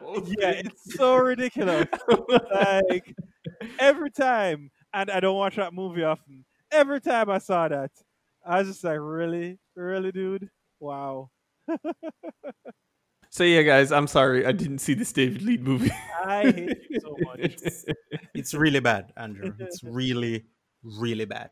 It's actually upsetting because I was looking forward to this, not because it was a part of our David Lean thing, but there's a film which I kind of want you guys to watch, the David Copperfield movie, which is also based on a Dickens book, which I really like that movie, right? So to hear like Damien specifically is like go on about the book and Dickens, I'm like... So there are Dickens books that I do like. I'm saying specifically for this one.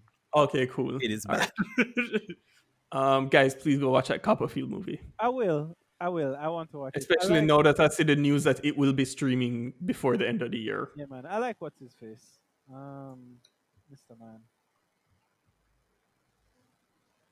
I look forward to watching that movie again.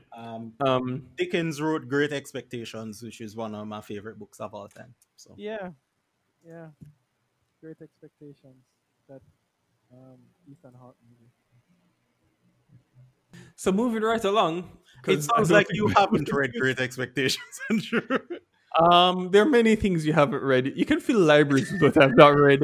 And people I think they have filled libraries with the things you haven't read. Unless we're talking like manga and comic books, and there are probably Andrew, some... You continue to perplex me. The fact that you are alive today and like a functioning member of society. It scared me for many years, and it continues to baffle me. Because since I've known you, there are places where our interests align. And then there are things that I assumed everyone just knows because you have to. And the only people that subs don't better know- than dubs. That's what everyone knows, right? Because you have to know subs better than dubs. The only times people don't know certain information is because they've gone out of their way and not gotten those pieces of information. And then I talked to Douglas, and Douglas has a lot of the information. And somehow you just skated, but it's just like, I don't know geography. I don't know cultures. I don't know books. There's just so many things that I think is just like basic information that Andrew's just like, I can't. World news? I don't have time for this. And I don't know how you made it. I'm not going to lie. I don't know. I read graphic novels. I know. There's one day a couple weeks ago, Douglas and I were talking about just like world things, like world related things, right? And we're talking, and at some point Douglas left, but because Douglas is the boss, people don't interact with Douglas like how they interact with me. And so when Douglas left, one of the people in the office is just like, how do you guys know this? I went, the news? The news is how. And she's like, I watch the news. I'm like, yeah, that is where the information, we didn't just pull it out of thin air. It is not a Campion thing. It is the news. You have to watch it's called the news. You have to pretend. And then she said something that I will laugh at her for the remainder of her days. She says that she wants to see the pyramids. And I said, all right, let's see how much a flight from Jamaica to Cairo is. And then she said, no, the pyramids are in Egypt. And I said, you have to stay here with me. I looked at her for long enough, and then she's like, I paused for long enough and was staring at her, and she's like, Cairo is in Egypt, isn't it? And I said, you have to stay here with me. You don't get to go anywhere. You have to stay with me till you learn where places are. You stay with me. You're not flying anywhere. You're staying with me. I mean, I thought you learned that by watching movies like The Mummy or Raiders of the Lost Ark. Like, those are the movies that teach you those things. But, Andrew, you watch enough movies, I thought there'd be like context clues. Like, you'd get some of the information vicariously. But you don't. You don't seem to. And you seem to have no interest in finding that information. You're just like, listen, the news is for smart people. I don't know what it is. But now to find out that there's books that I assumed everyone has at least seen or read, and you're just like, nah, not for me. I was reading, what was the ninja one? What was the ninja one that was popular when we were in school? Andrew? The ninja one? Yeah, man. Hokage. What is the name of that one? Ninja Gaiden. Oh, Naruto? You're Naruto, talking about... right. Are we talking about anime? Okay, Right. cool. I thought we were talking about books, No, and I was like, I don't know if I can answer your question. Andrew is just like, I was reading Naruto. I don't have time to read books. You're a delight, Andrew Robinson. Anyways, don't watch. I feel like Damien is going to be like, I read the original Shogun book. No, I'm like, there are like a couple books that everyone should read before they are a certain age. That the world would have told you at some point, hey, you're getting to be an adult now. You should probably take a look at some of these books. And you have just gone, nah, I don't need to. Which is, like, is there any Dickens book that you've read, Andrew? Like, it's Charles Dickens. Nope. How? I went to school with you. How did this? It wasn't in the literature class I had to read. All right, never mind. I apologize. I've read one Jane Austen book, and it was because it was part of the SAT course I was doing. And I fucking hated every minute of reading that book. But Andrew, you love movies so much. Never mind. I thought you'd have just fell backwards into reading some of these books. Have you read the Lord of the Rings books? I read The Hobbit. I can't do this anymore. Cannot do this with Andrew, you anymore. You didn't read the Lord. Andrew, I've never read the Lord of the Rings. I've never read the Lord of the Rings. You literally could have gone into my bedroom when I'm pretty sure I've picked up your book, Douglas. I picked it up and I went, this is too heavy, and I didn't read it. I've read that Lord of the Rings book at least twice. Probably more. With you, Andrew. So, like, even Harry Potter's, you are just like, not there's. I stopped at 5. What? I never read past 5. Oh my god. Well, at least you read some. All right, I'm giving you points. I'm giving you points for reading Harry Potter. Well, Douglas and Nicholas would race reading those books. Like it by got the to time point- 5 came out, I was just like, I don't give a shit. I'll just So- watch the movies. Those so movies are Damien, dope. You'd think we lived in the same house. Yeah. You'd think we'd share the book, right?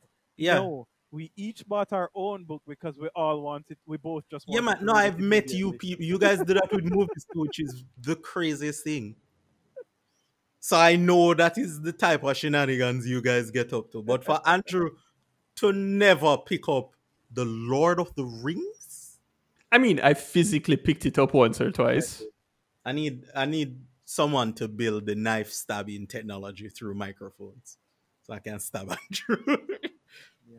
I actually wish I had time to read. Like I don't anymore. It's There- called audiobooks, Douglas. There are people like Kurt Vonnegut who I know I love. Tom Audiobooks. Robbins. That I'm just Audible.com. like, And that is something I've tried. I've signed up to Audible like probably 3 times in my life. I've bought like books off Audible, and there are a few I've listened to, or as Damien would say, I've read. I have the issue with Audible in that even though I know I do this to podcasts, but I feel with podcasts as their content structure, it doesn't happen to me as often. Because the storyline is so important, I'm paying attention. The details are so important. Like I lose the thread listening to the book most times. Do you guys listen to music, but like just music? Like just sitting down, headphones on or speakers on? I don't know how Andrew does it at this point. Not a lot anymore. And just but shut yeah. your eye and listen to music? Not a lot Not as anymore, much as I but- used but to, yeah. like when I was in high Yeah. school. Okay, right. I don't know. I don't know what to say to you, Andrew. But Andrew, there are some good books out there. You should. And even when I'm doing it now, like nowadays, when I was in school, I'd do it definitely. Yeah, because you had Nowadays- nothing but time. Yeah, but nowadays when I do it, you Mhm. always end up on your phone. So it's not truly, you're not truly Okay. straight Yeah. up listening.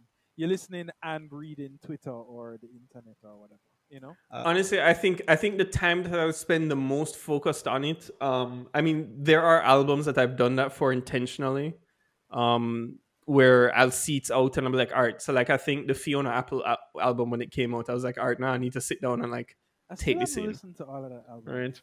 I need to. I like her a lot. But I think the time I spent the most with music, where I actively listen to it without doing anything that's active, is probably when I used to, before this whole pandemic, when I used to commute to work, and I would just be like sitting on the subway for like 40 minutes. Right, I can see that. Yeah. Right, So and there's certain people that I'll end up doing that with by accident because their stuff is so good, and I get deep into it. And the last person that was for me was this this musician by the name of Namdi. His music is just so odd, but yet so rooted in what I like hip hop-ish kind of music that it's great. It just keeps going. Okay. All right. But yeah, I It- think yeah, we're what were we actually talking about? on a podcast. Are we Yeah, on a what? podcast? Yeah. We're So- we're talking we were about Oliver talking Twist. about Dickens. Yeah, this Oliver Twist movie is bad. Watch it. And then I was trying to segue us away into just being like, let's talk about the rest of the shit we want to talk about. Yep. Okay, cool. So I can talk about what I've watched this week. because Yes, I haven't Douglas, watched kick it off. Anything. I spent this week watching fucking Scream movies. But no, there are a couple of things that I want to talk about. Literally a couple of things. I turned on Hulu one night and didn't realize that John Bronco was already on Hulu. Oh, I didn't know not that. watched that yet. I need to So- watch that. Long, is that long? I Is- watched is John that long thing? Bronco. The other thing I didn't realize is it's not actually a movie. It's a 40-minute long short. So I Is watched it good? Not really. Oh, It is so. I mean, he is always great, right? Mhm. He gives it 110%, but it's not. I mean, maybe you can find something in there because it is what it promises, right? So if you watch that trailer and wanted to see more of that trailer, you definitely get more of that trailer. But for me, it just didn't enter into that super ridiculous sphere that I wanted it to go to. The other thing. So you're is- saying it's not the Jesus show? No, it's not. It's like a mockumentary. I thought it might have been like a proper narrative, but it really is a documentary about this fake person. Um, I do want to talk about something else though, because while I did not really enjoy that, even though I appreciated some of the things, there's something that I was extremely surprised about.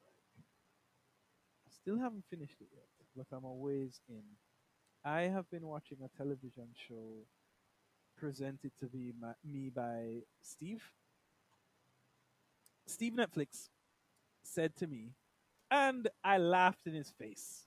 He said to me, Douglas, I think you're going to like this television show. I said, absolutely not. Why would I like it? He says, listen, there's a girl in it. I say, yeah, so I don't care. He says, listen, there's a girl in it that plays chess. I said, so what?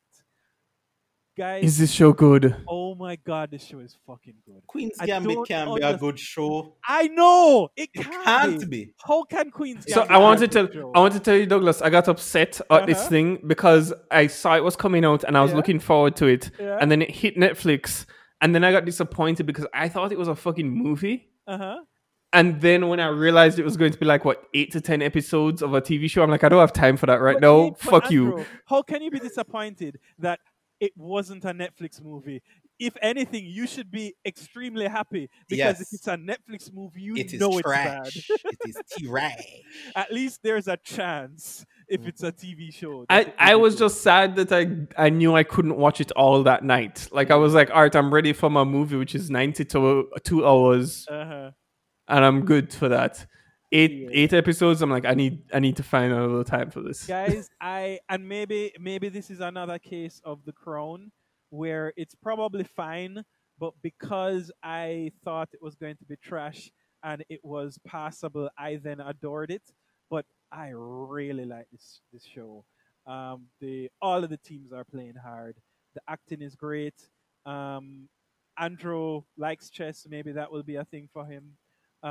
It's so intriguing, so much so that I honestly thought, and I searched for a long time to make sure because I'm like, no, this has to be real. I thought it might actually be based on a real person, but it's not. It's some novel that somebody wrote 100 years ago. This television show is like, it's so good. It's something that it is now 10:14. We'll probably finish this podcast at 11. I promised somebody I'd do some work for them, so I might finish at 12. It's something I'm still considering watching another episode of tonight before I go to sleep.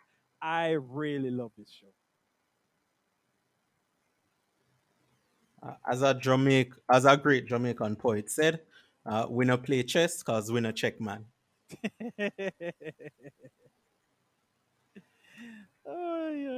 Take your anti-chess talk out of this podcast. I think it's the check man part that And I think they objected to. I think what I really love about it is the protagonist, the Queen's The lady Gambit person. herself, Elizabeth Harmon, or whoever the actress is, and The actor Vivitch. is- and it's Mhm. oh, is that who it is? Oh, okay, Yep. yeah, that makes sense. But it's not even just her, right? Because so how the first episode starts is it starts with her, the Vivitch, and then it goes back in time to her as a young girl, and she's played by somebody else. And I was actually sad when the next episode there was no more of that young girl because she was amazing. And then about halfway through the second episode, you get over that upset real quick because the Vivitch is amazing. Like just the character and how they've written her and the sort of emotionless and aggressiveness that she has in her. You know that sort of almost, she's almost like a psychopath in a way, right? And it's marvelous. The show is perfect. I love it. I mean, it's no it's no Sabrina the Teenage Witch, but it's okay. Oh, so there's a chance it's actually good. Is it as good as Ted Lasso? Well, they're two different things. Ted Lasso is trash that I like. This, I think, is actually good.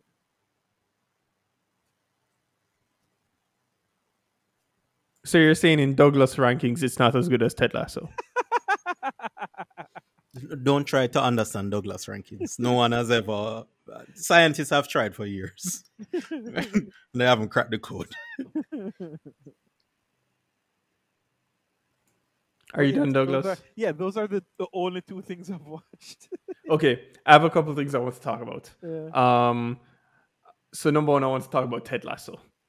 I kind of half mentioned it. Thank you.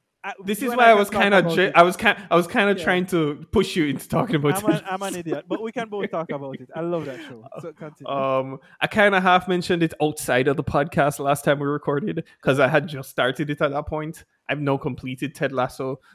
It's already been renewed for a third season. Apparently, it's about to go into production of its second season. I'm surprised by how much I enjoyed that show. It is a dumbass show. The plot of the show, I think I told you guys already, it's basically what I like to call it's a major league plot, where the woman she gets the football club in the divorce, and in spite of this man that she's just divorced, because the football club is the one thing she says that he truly loves, she's going to fuck with it. Literally, the opening of the show is her firing whatever sensible manager is at the club and just saying, I don't want you here anymore. And she has Ted Lasso, who is a college football amateur coach in the lowest division, who is apparently beloved because there's a gif of him on the internet where he's dancing with his players and people love it. And she's like, I'm hiring that man who does high school, college, NFL to come and do football in England in the Premier League. The team is apparently in Premier League. I thought at first that this was going to be like a lower division team that nothing mattered. How they get Arlo White to do some of the commentary? They're like, oh, some Americans will know this guy from the Premier League because he does NBC. It's hysterical. And the show is basically an action in watching someone do something in such a spiteful and worst way, and everyone around you is what you'd expect people are. They're just negative and just pessimistic people who are just doing things for themselves, and introduce this man, Ted Lasso, who is optimism formed into a human being, optimism and positivity, and just watch him crush them all into coming to his way of just being happy about the world. Yeah. And it's weird for me to like the show because everything about this show is so dumb, right? It's the way in which they have Juno Temple playing the girlfriend to the hot footballer, right? The way you have the captain of the team who is that rough and rugged midfield player who isn't probably really good at the team, but he'll tackle someone like a fucking asshole. And the way that he'll have the coach's assistant who is really good. I like, first of all, I love that his name is Beard and he has a big bushy beard, and I think it's genius that they never make a joke about it. Yep. It's just how it is. And it's one of those shows, like the only thing I have negatively to say about this show is that I really hate the last episode. It's only because it's probably the only episode in the series that has a huge focus on the actual football match. And it's one of those moments where you see the budget in the show. Yeah. Right. Yeah. Where like most of the show is like sitcom-y. It's actually produced by the guy who made Scrubs. I've forgotten his name right now. Benderson or something. I need to look it up. But most of it is sitcom-y. It's done in offices. You see it on training grounds. You see it in the house and the apartments. Like you don't really see football matches for the most part. There's usually like just like a one shot of the of matches, if at all. Um, Producer, I'm like Googling while I'm talking, and it doesn't work well for me. My Yeah. brain doesn't know Is how it to do sad this. that I was upset? Bill Lawrence. Bill Lawrence is his name. Is it sad I was upset about this show because at the beginning of every show it says it's a Warner Brothers production, and I was upset that Warner Brothers allowed this to go on Apple TV that I cannot get versus HBO Max that I pay $15 a month for, which it owns. Yeah, whatever. But yeah, I truly enjoyed this show. Do I think it's like us talking about Hannibal kind of TV show? Absolutely not. But I enjoyed myself with this show. Jason Sudeikis proved me wrong once again that when he does characters, I just tend to love them, even when the show's premise and everything about it seems stupid as dirt. Yeah, I mean, so and what I'd say about the show as well. So I think Sudeikis is he makes or breaks this show. He is the reason you love this show, or he is the reason you hate this show.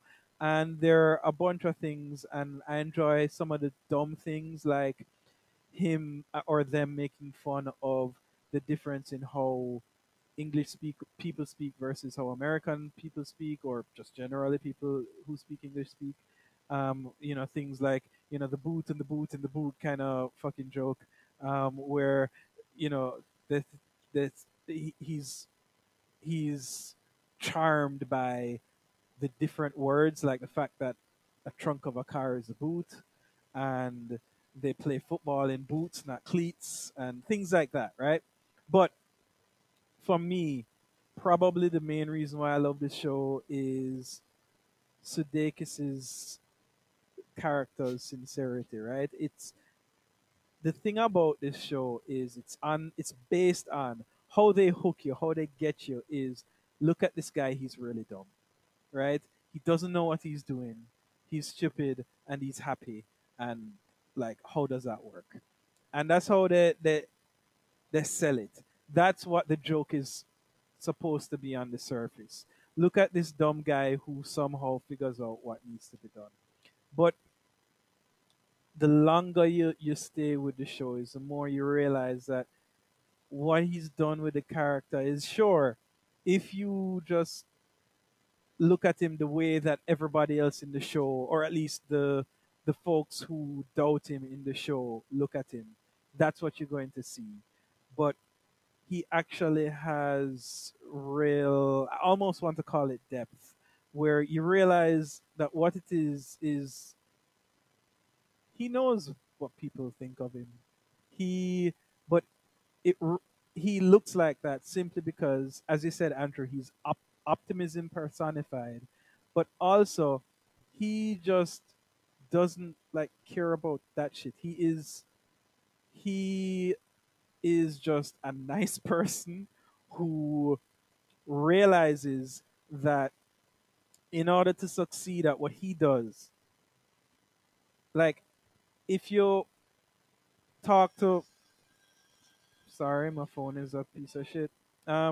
If you talk to any coach or any like professional sporting person, like, if when Pep Guardiola goes out there, when all the coaches go out there and coach a team, they're not teaching them how to play football. They know how to do that already. He actually doesn't really need to know anything other than the basic rules. He is there to just motivate them. And that has nothing really to do with the rules of the game or understanding the technical aspects of the game. Sure, that is a positive. But you can have your folks advise you on that. What you need to do is to actually figure out what is going on with the people themselves and to motivate them to do well.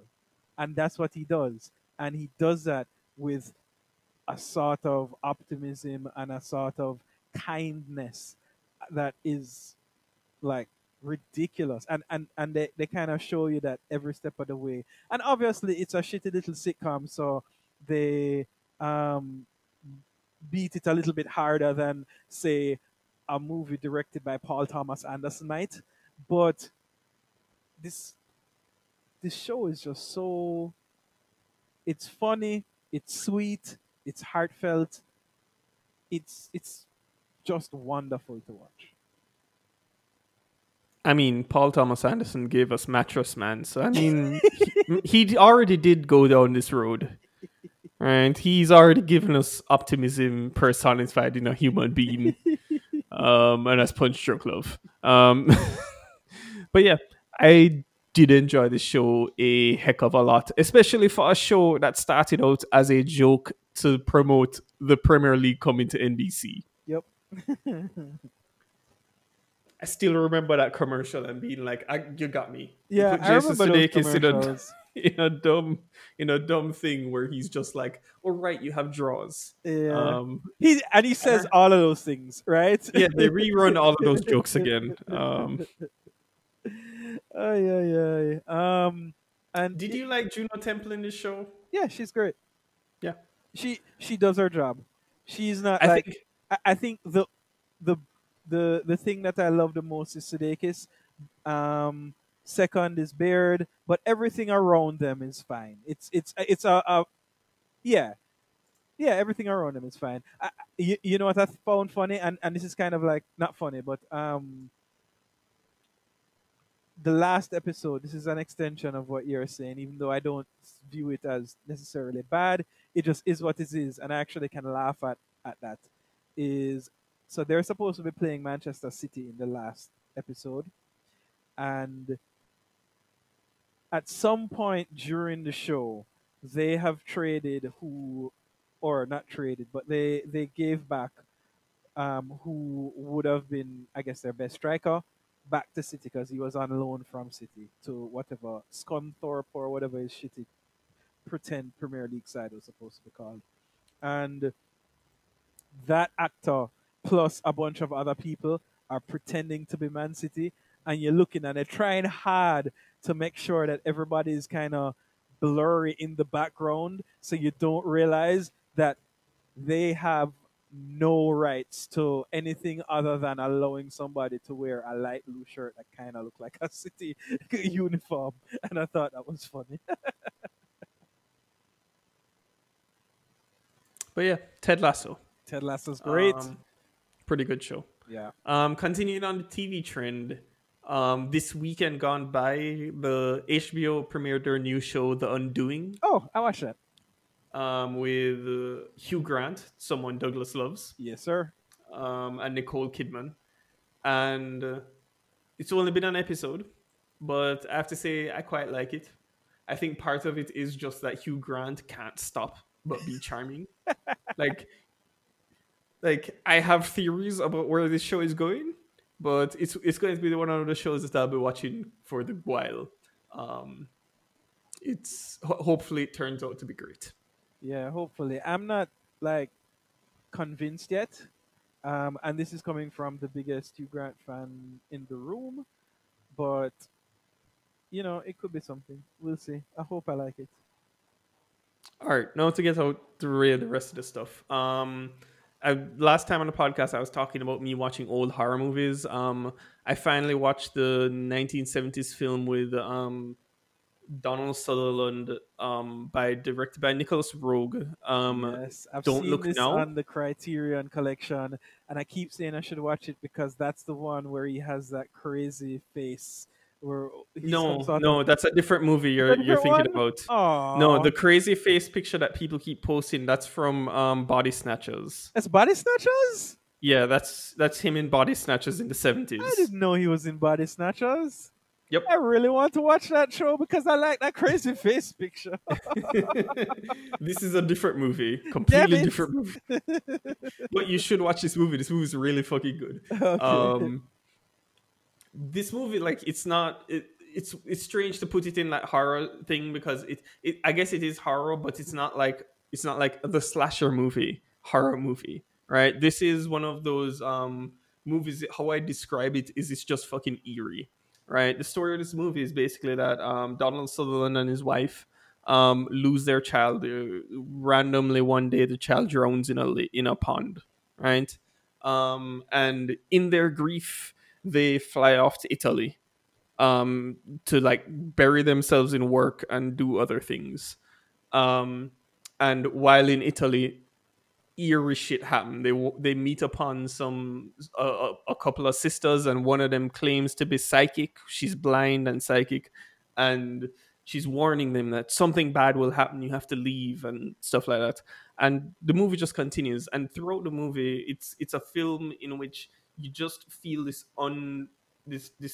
sense of just strangeness and eerie and dread. And it's one of these movies where describing it sounds like a terrible movie, but this is one of those movies that I feel are probably one of the best directed movies I've ever seen. So what you're saying is Nicholas Roeg remade Antichrist, basically. Okay. It's one of those films where the editing, the filmmaking, the lighting, the way things are put together, it's just done in that perfect way that this movie is able to make a gem out of what is almost nothing of a story. And I adore it for it. I'll always take some 70s Donald Sutherland, so there's that.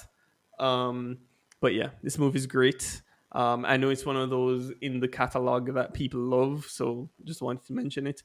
But the next two movies on my list are probably the more recent films to hit the world, and that is two films starring Sacha Baron Cohen. You watched it? I watched both of them. So I watched both of the films that he's in. So the one you're asking about, Borat 2, yeah, or as the title is, Borat subsequent film,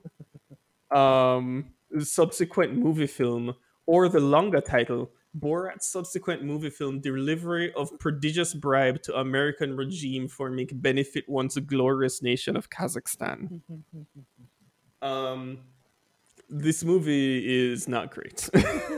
And I wonder, I sincerely, I haven't gone back to watch Borat at any point.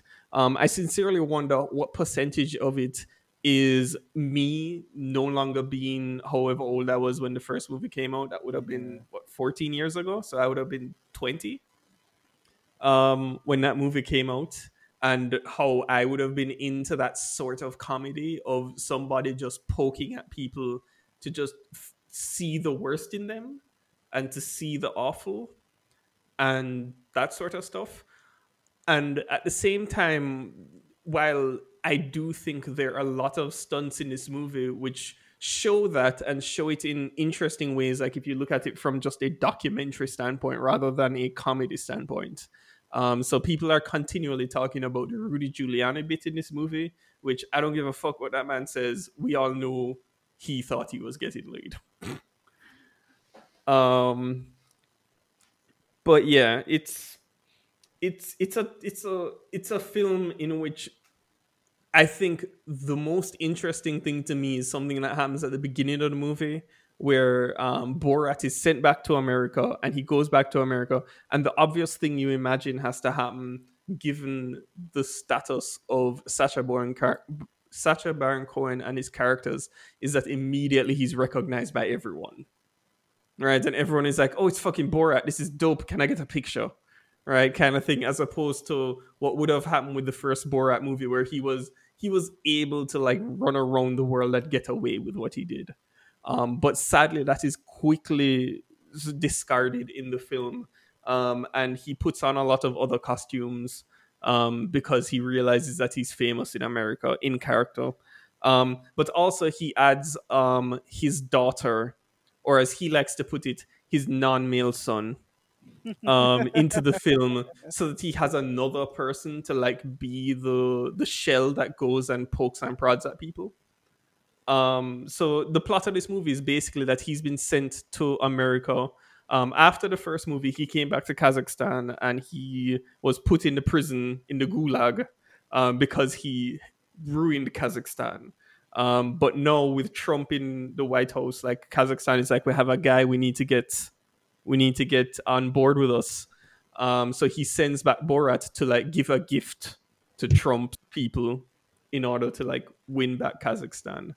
And eventually he starts to think he'll give his daughter to these people, and so that's the plot of the movie. It's him trying to get to Trump's people to give his daughter to Mike Pence and such. Oh, that's fun. And he's actually interviewed Trump before, right? Yeah. I think I've seen. I think it was when he was Ali G. Yeah, it was Ali G. Right. Yeah.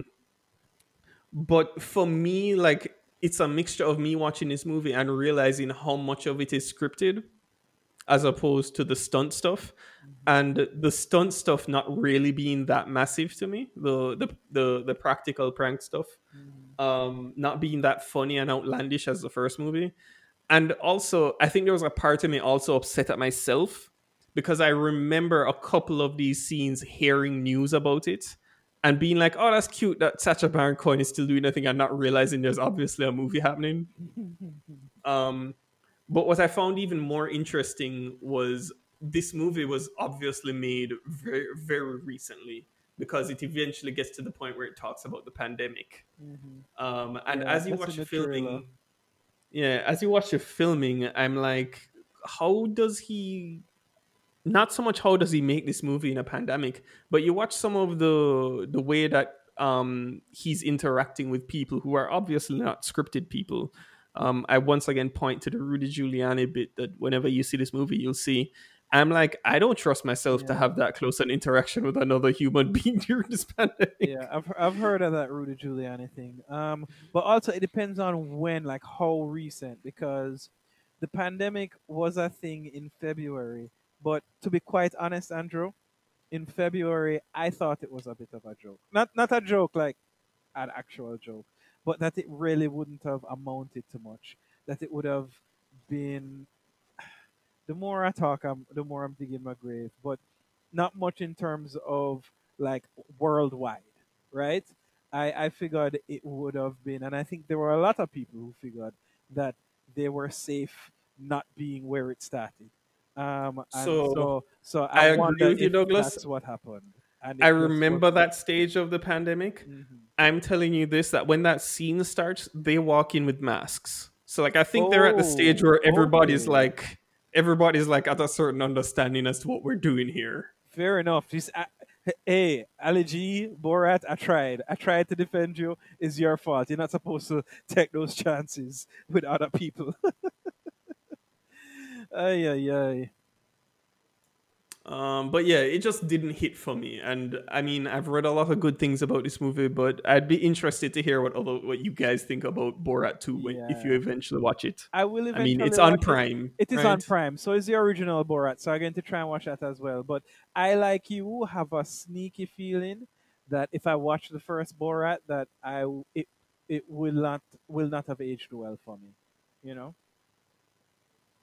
as much as I still, in my mind, adore like we all have that voice in our head saying my wife, and you laugh at it because you remember how funny it made you feel at the time. And I know you weren't a big Ali G fan, but for me Ali G is the best. Like him just getting booyakasha, and respectful. Like, you know, it's just dumb. I get you. Borat was maybe the thing for me. Like that was the point where like, Douglas, we can't do that anymore. It's cultural appropriation. I apologize. But whatever. Moving right along to the last movie, which also included one Mr. Sacha Baron Cohen, and that is the film from Mr. Steve Netflix, The Trial of the Chicago 7, directed by one Mr. Aaron Sorkin. That movie don't have a chance. And let me make something abundantly clear. You like Aaron Sorkin? I love Mr. Aaron Sorkin, especially when somebody puts him in front of a keyboard and tells him never to direct things. Yes, click clack, sir, click clack. And especially when he hands those type things to Mr. David Fincher, somehow it just turns out amazing. But I've discovered him as a director, not really.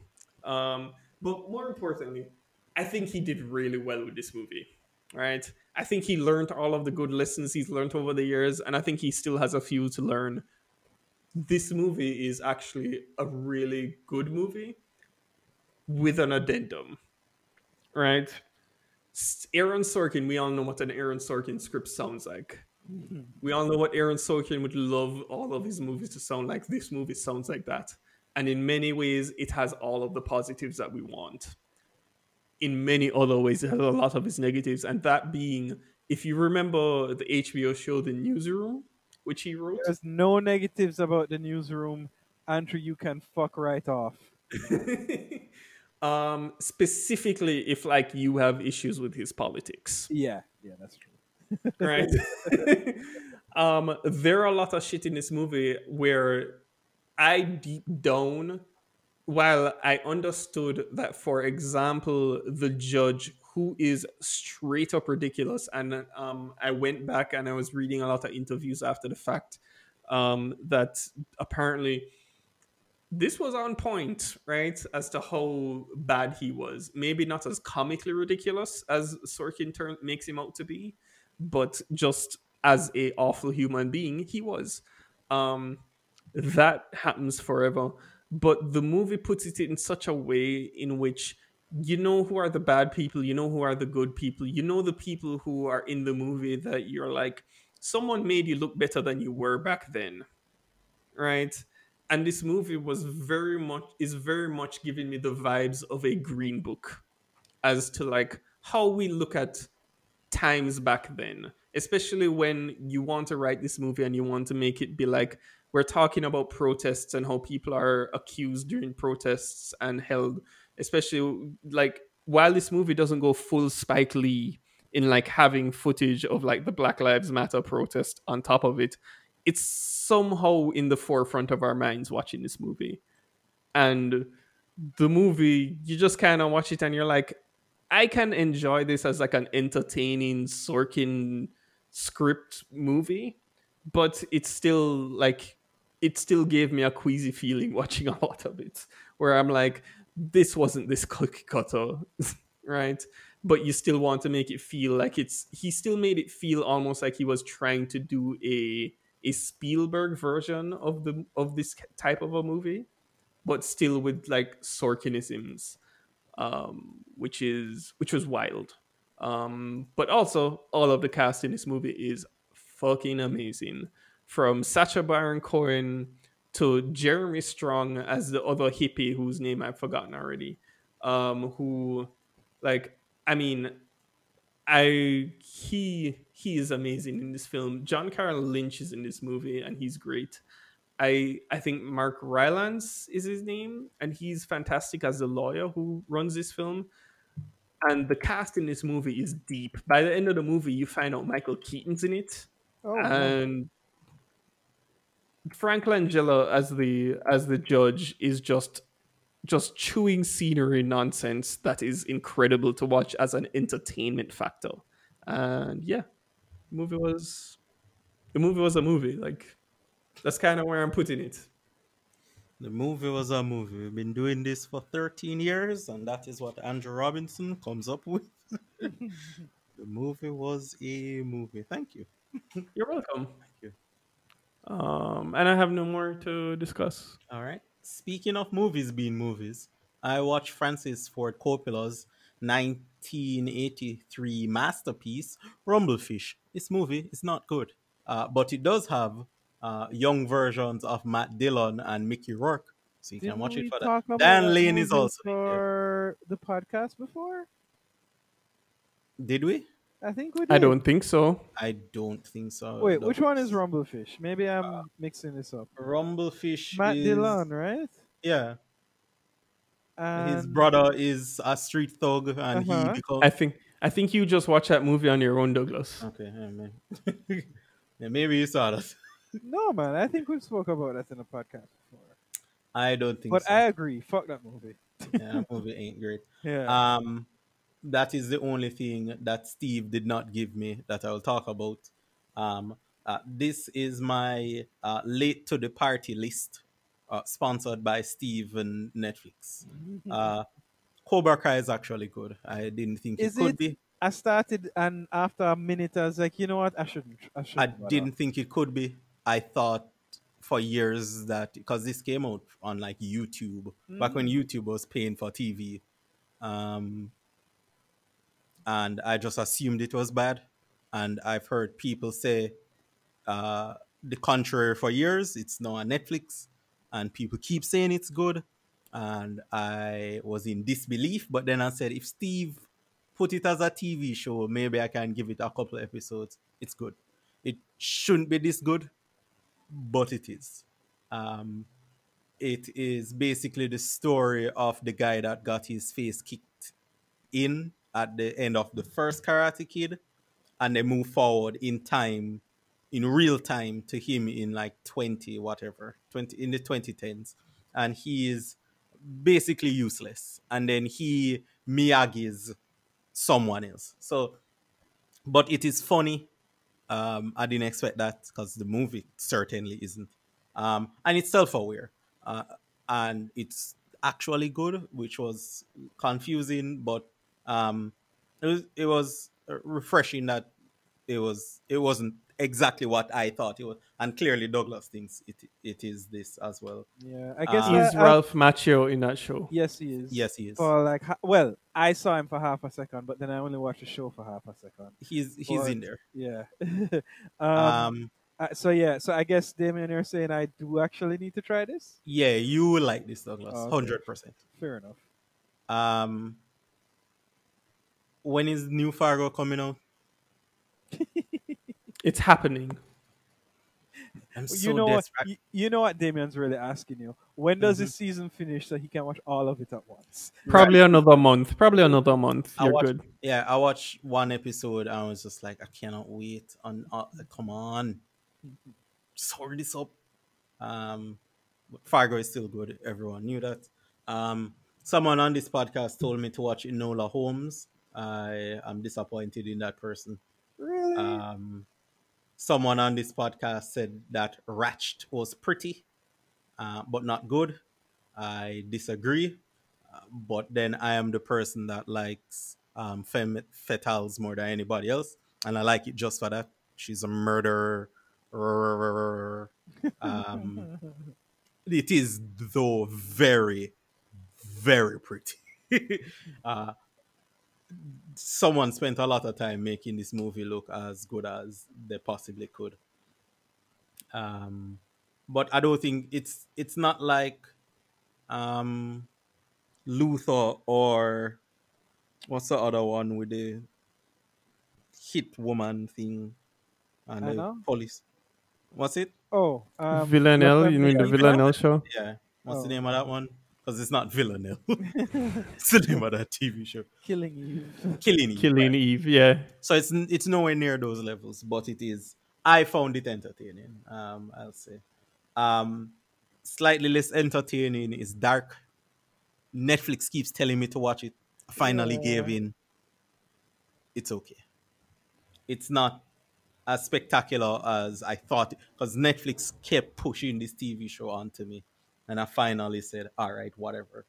And You succumbed to the algorithm. yeah, and it was all right, whatever. Andrew will enjoy this. Agret Suko, I think is the name of this show. Oh, Oh no. Yeah. Oh no. What's happening now? Have you seen this, Andrew? I've only managed like one episode.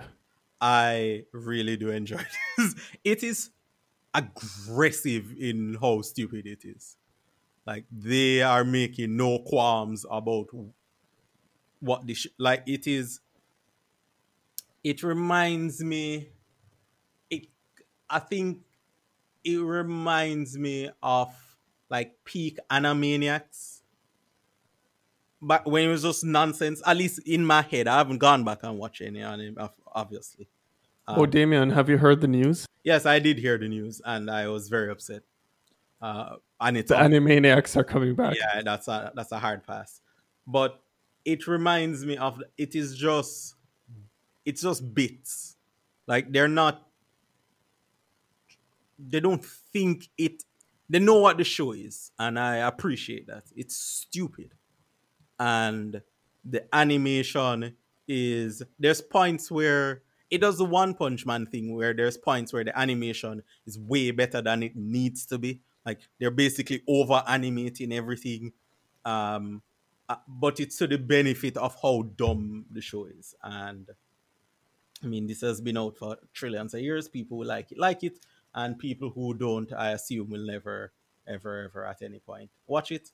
I rewatched Marriage Story. I realized I haven't seen that movie since we talked about that movie, and I think I like this movie more now than when I liked it then, but I think I have more appreciation for this movie now. It's a very good movie. Of course, the lawyers are the best part of the movie, but it is. This movie is so bad. Marriage Story, you still don't like it? I still don't like it. Fair enough. You think Douglas is ever going to watch that movie again? I don't think he's not. He's not going to go back to it to be like, I need to see if how wrong Andrew was. There's no way. Douglas is not that type of person. The thing he should go back and watch again is The Breaker Uppers.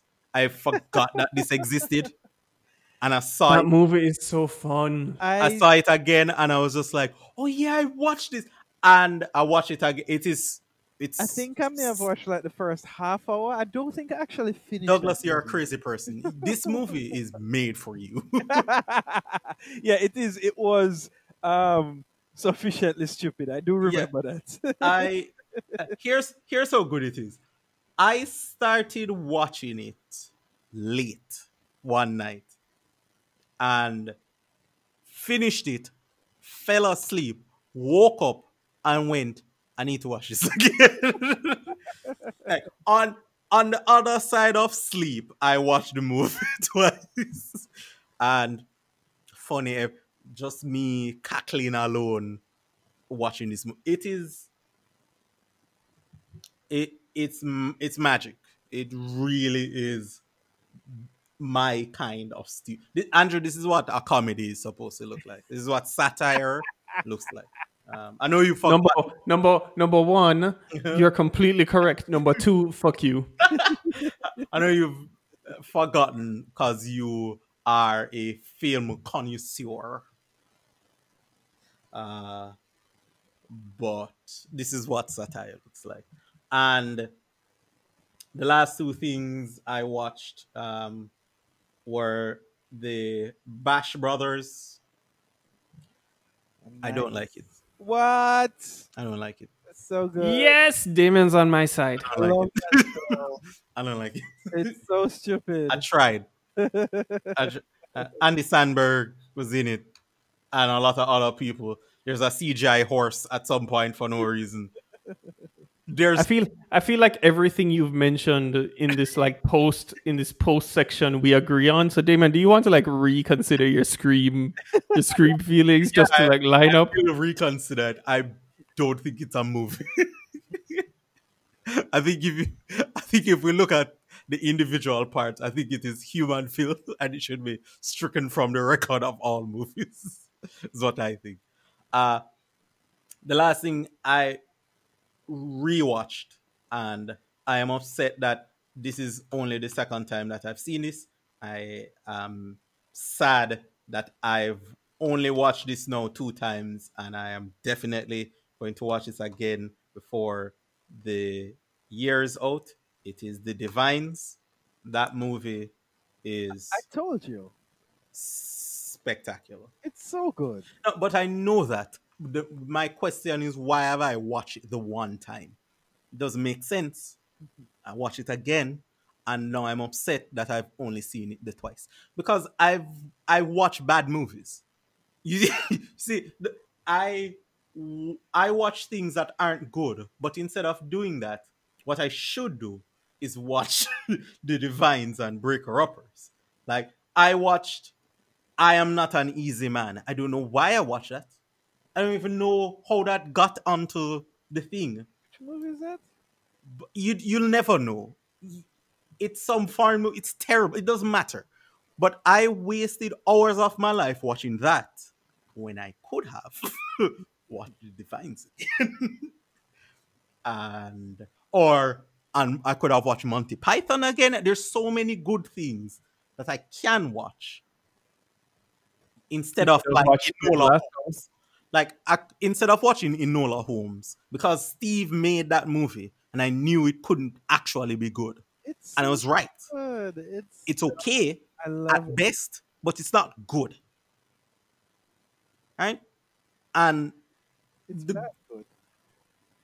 it's the reason I keep not watching Bill and Ted 3. Because I know, even though Douglas is pretending that there's goodness in there, I know he's wrong. No. Overall, looking at it objectively, it's exactly what you just said. But I just really love the girls. No, listen, I understand, Douglas. But instead of me doing that, I'm going to try and watch this Queen's Gambit thing that I know is bad. I know you guys are lying to me. So good. I know it. It can't. I've seen the trailer. It looks bad.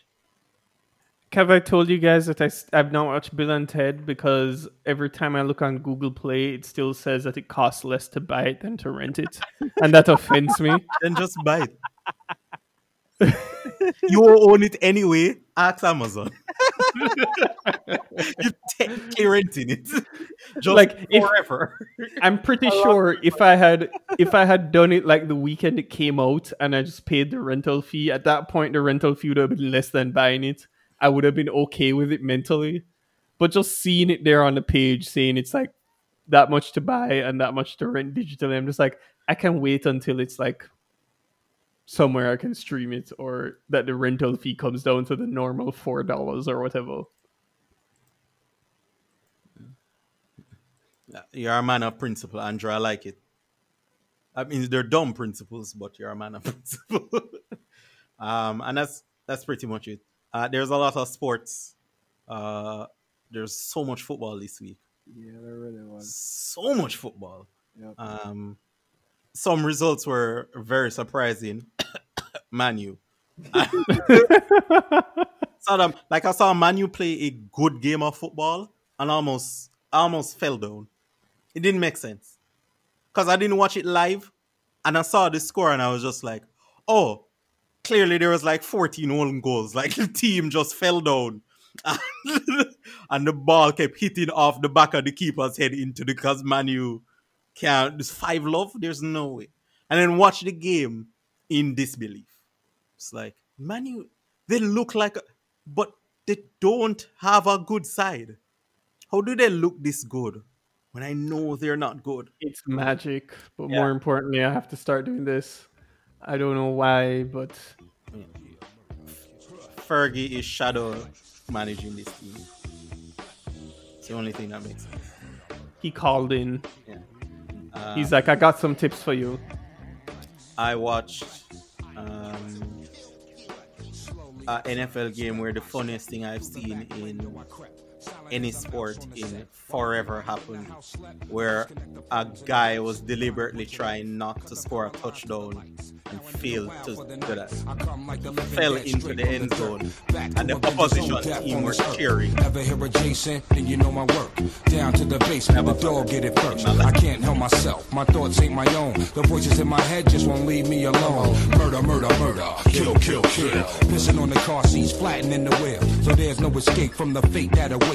No one to witness the horror taking place. Yeah, now I'm on my way up the stairs to the bedroom of my prey unaware. Heads will be hung from the chimney with care, with hopes that the police soon will be here. I'm a killer.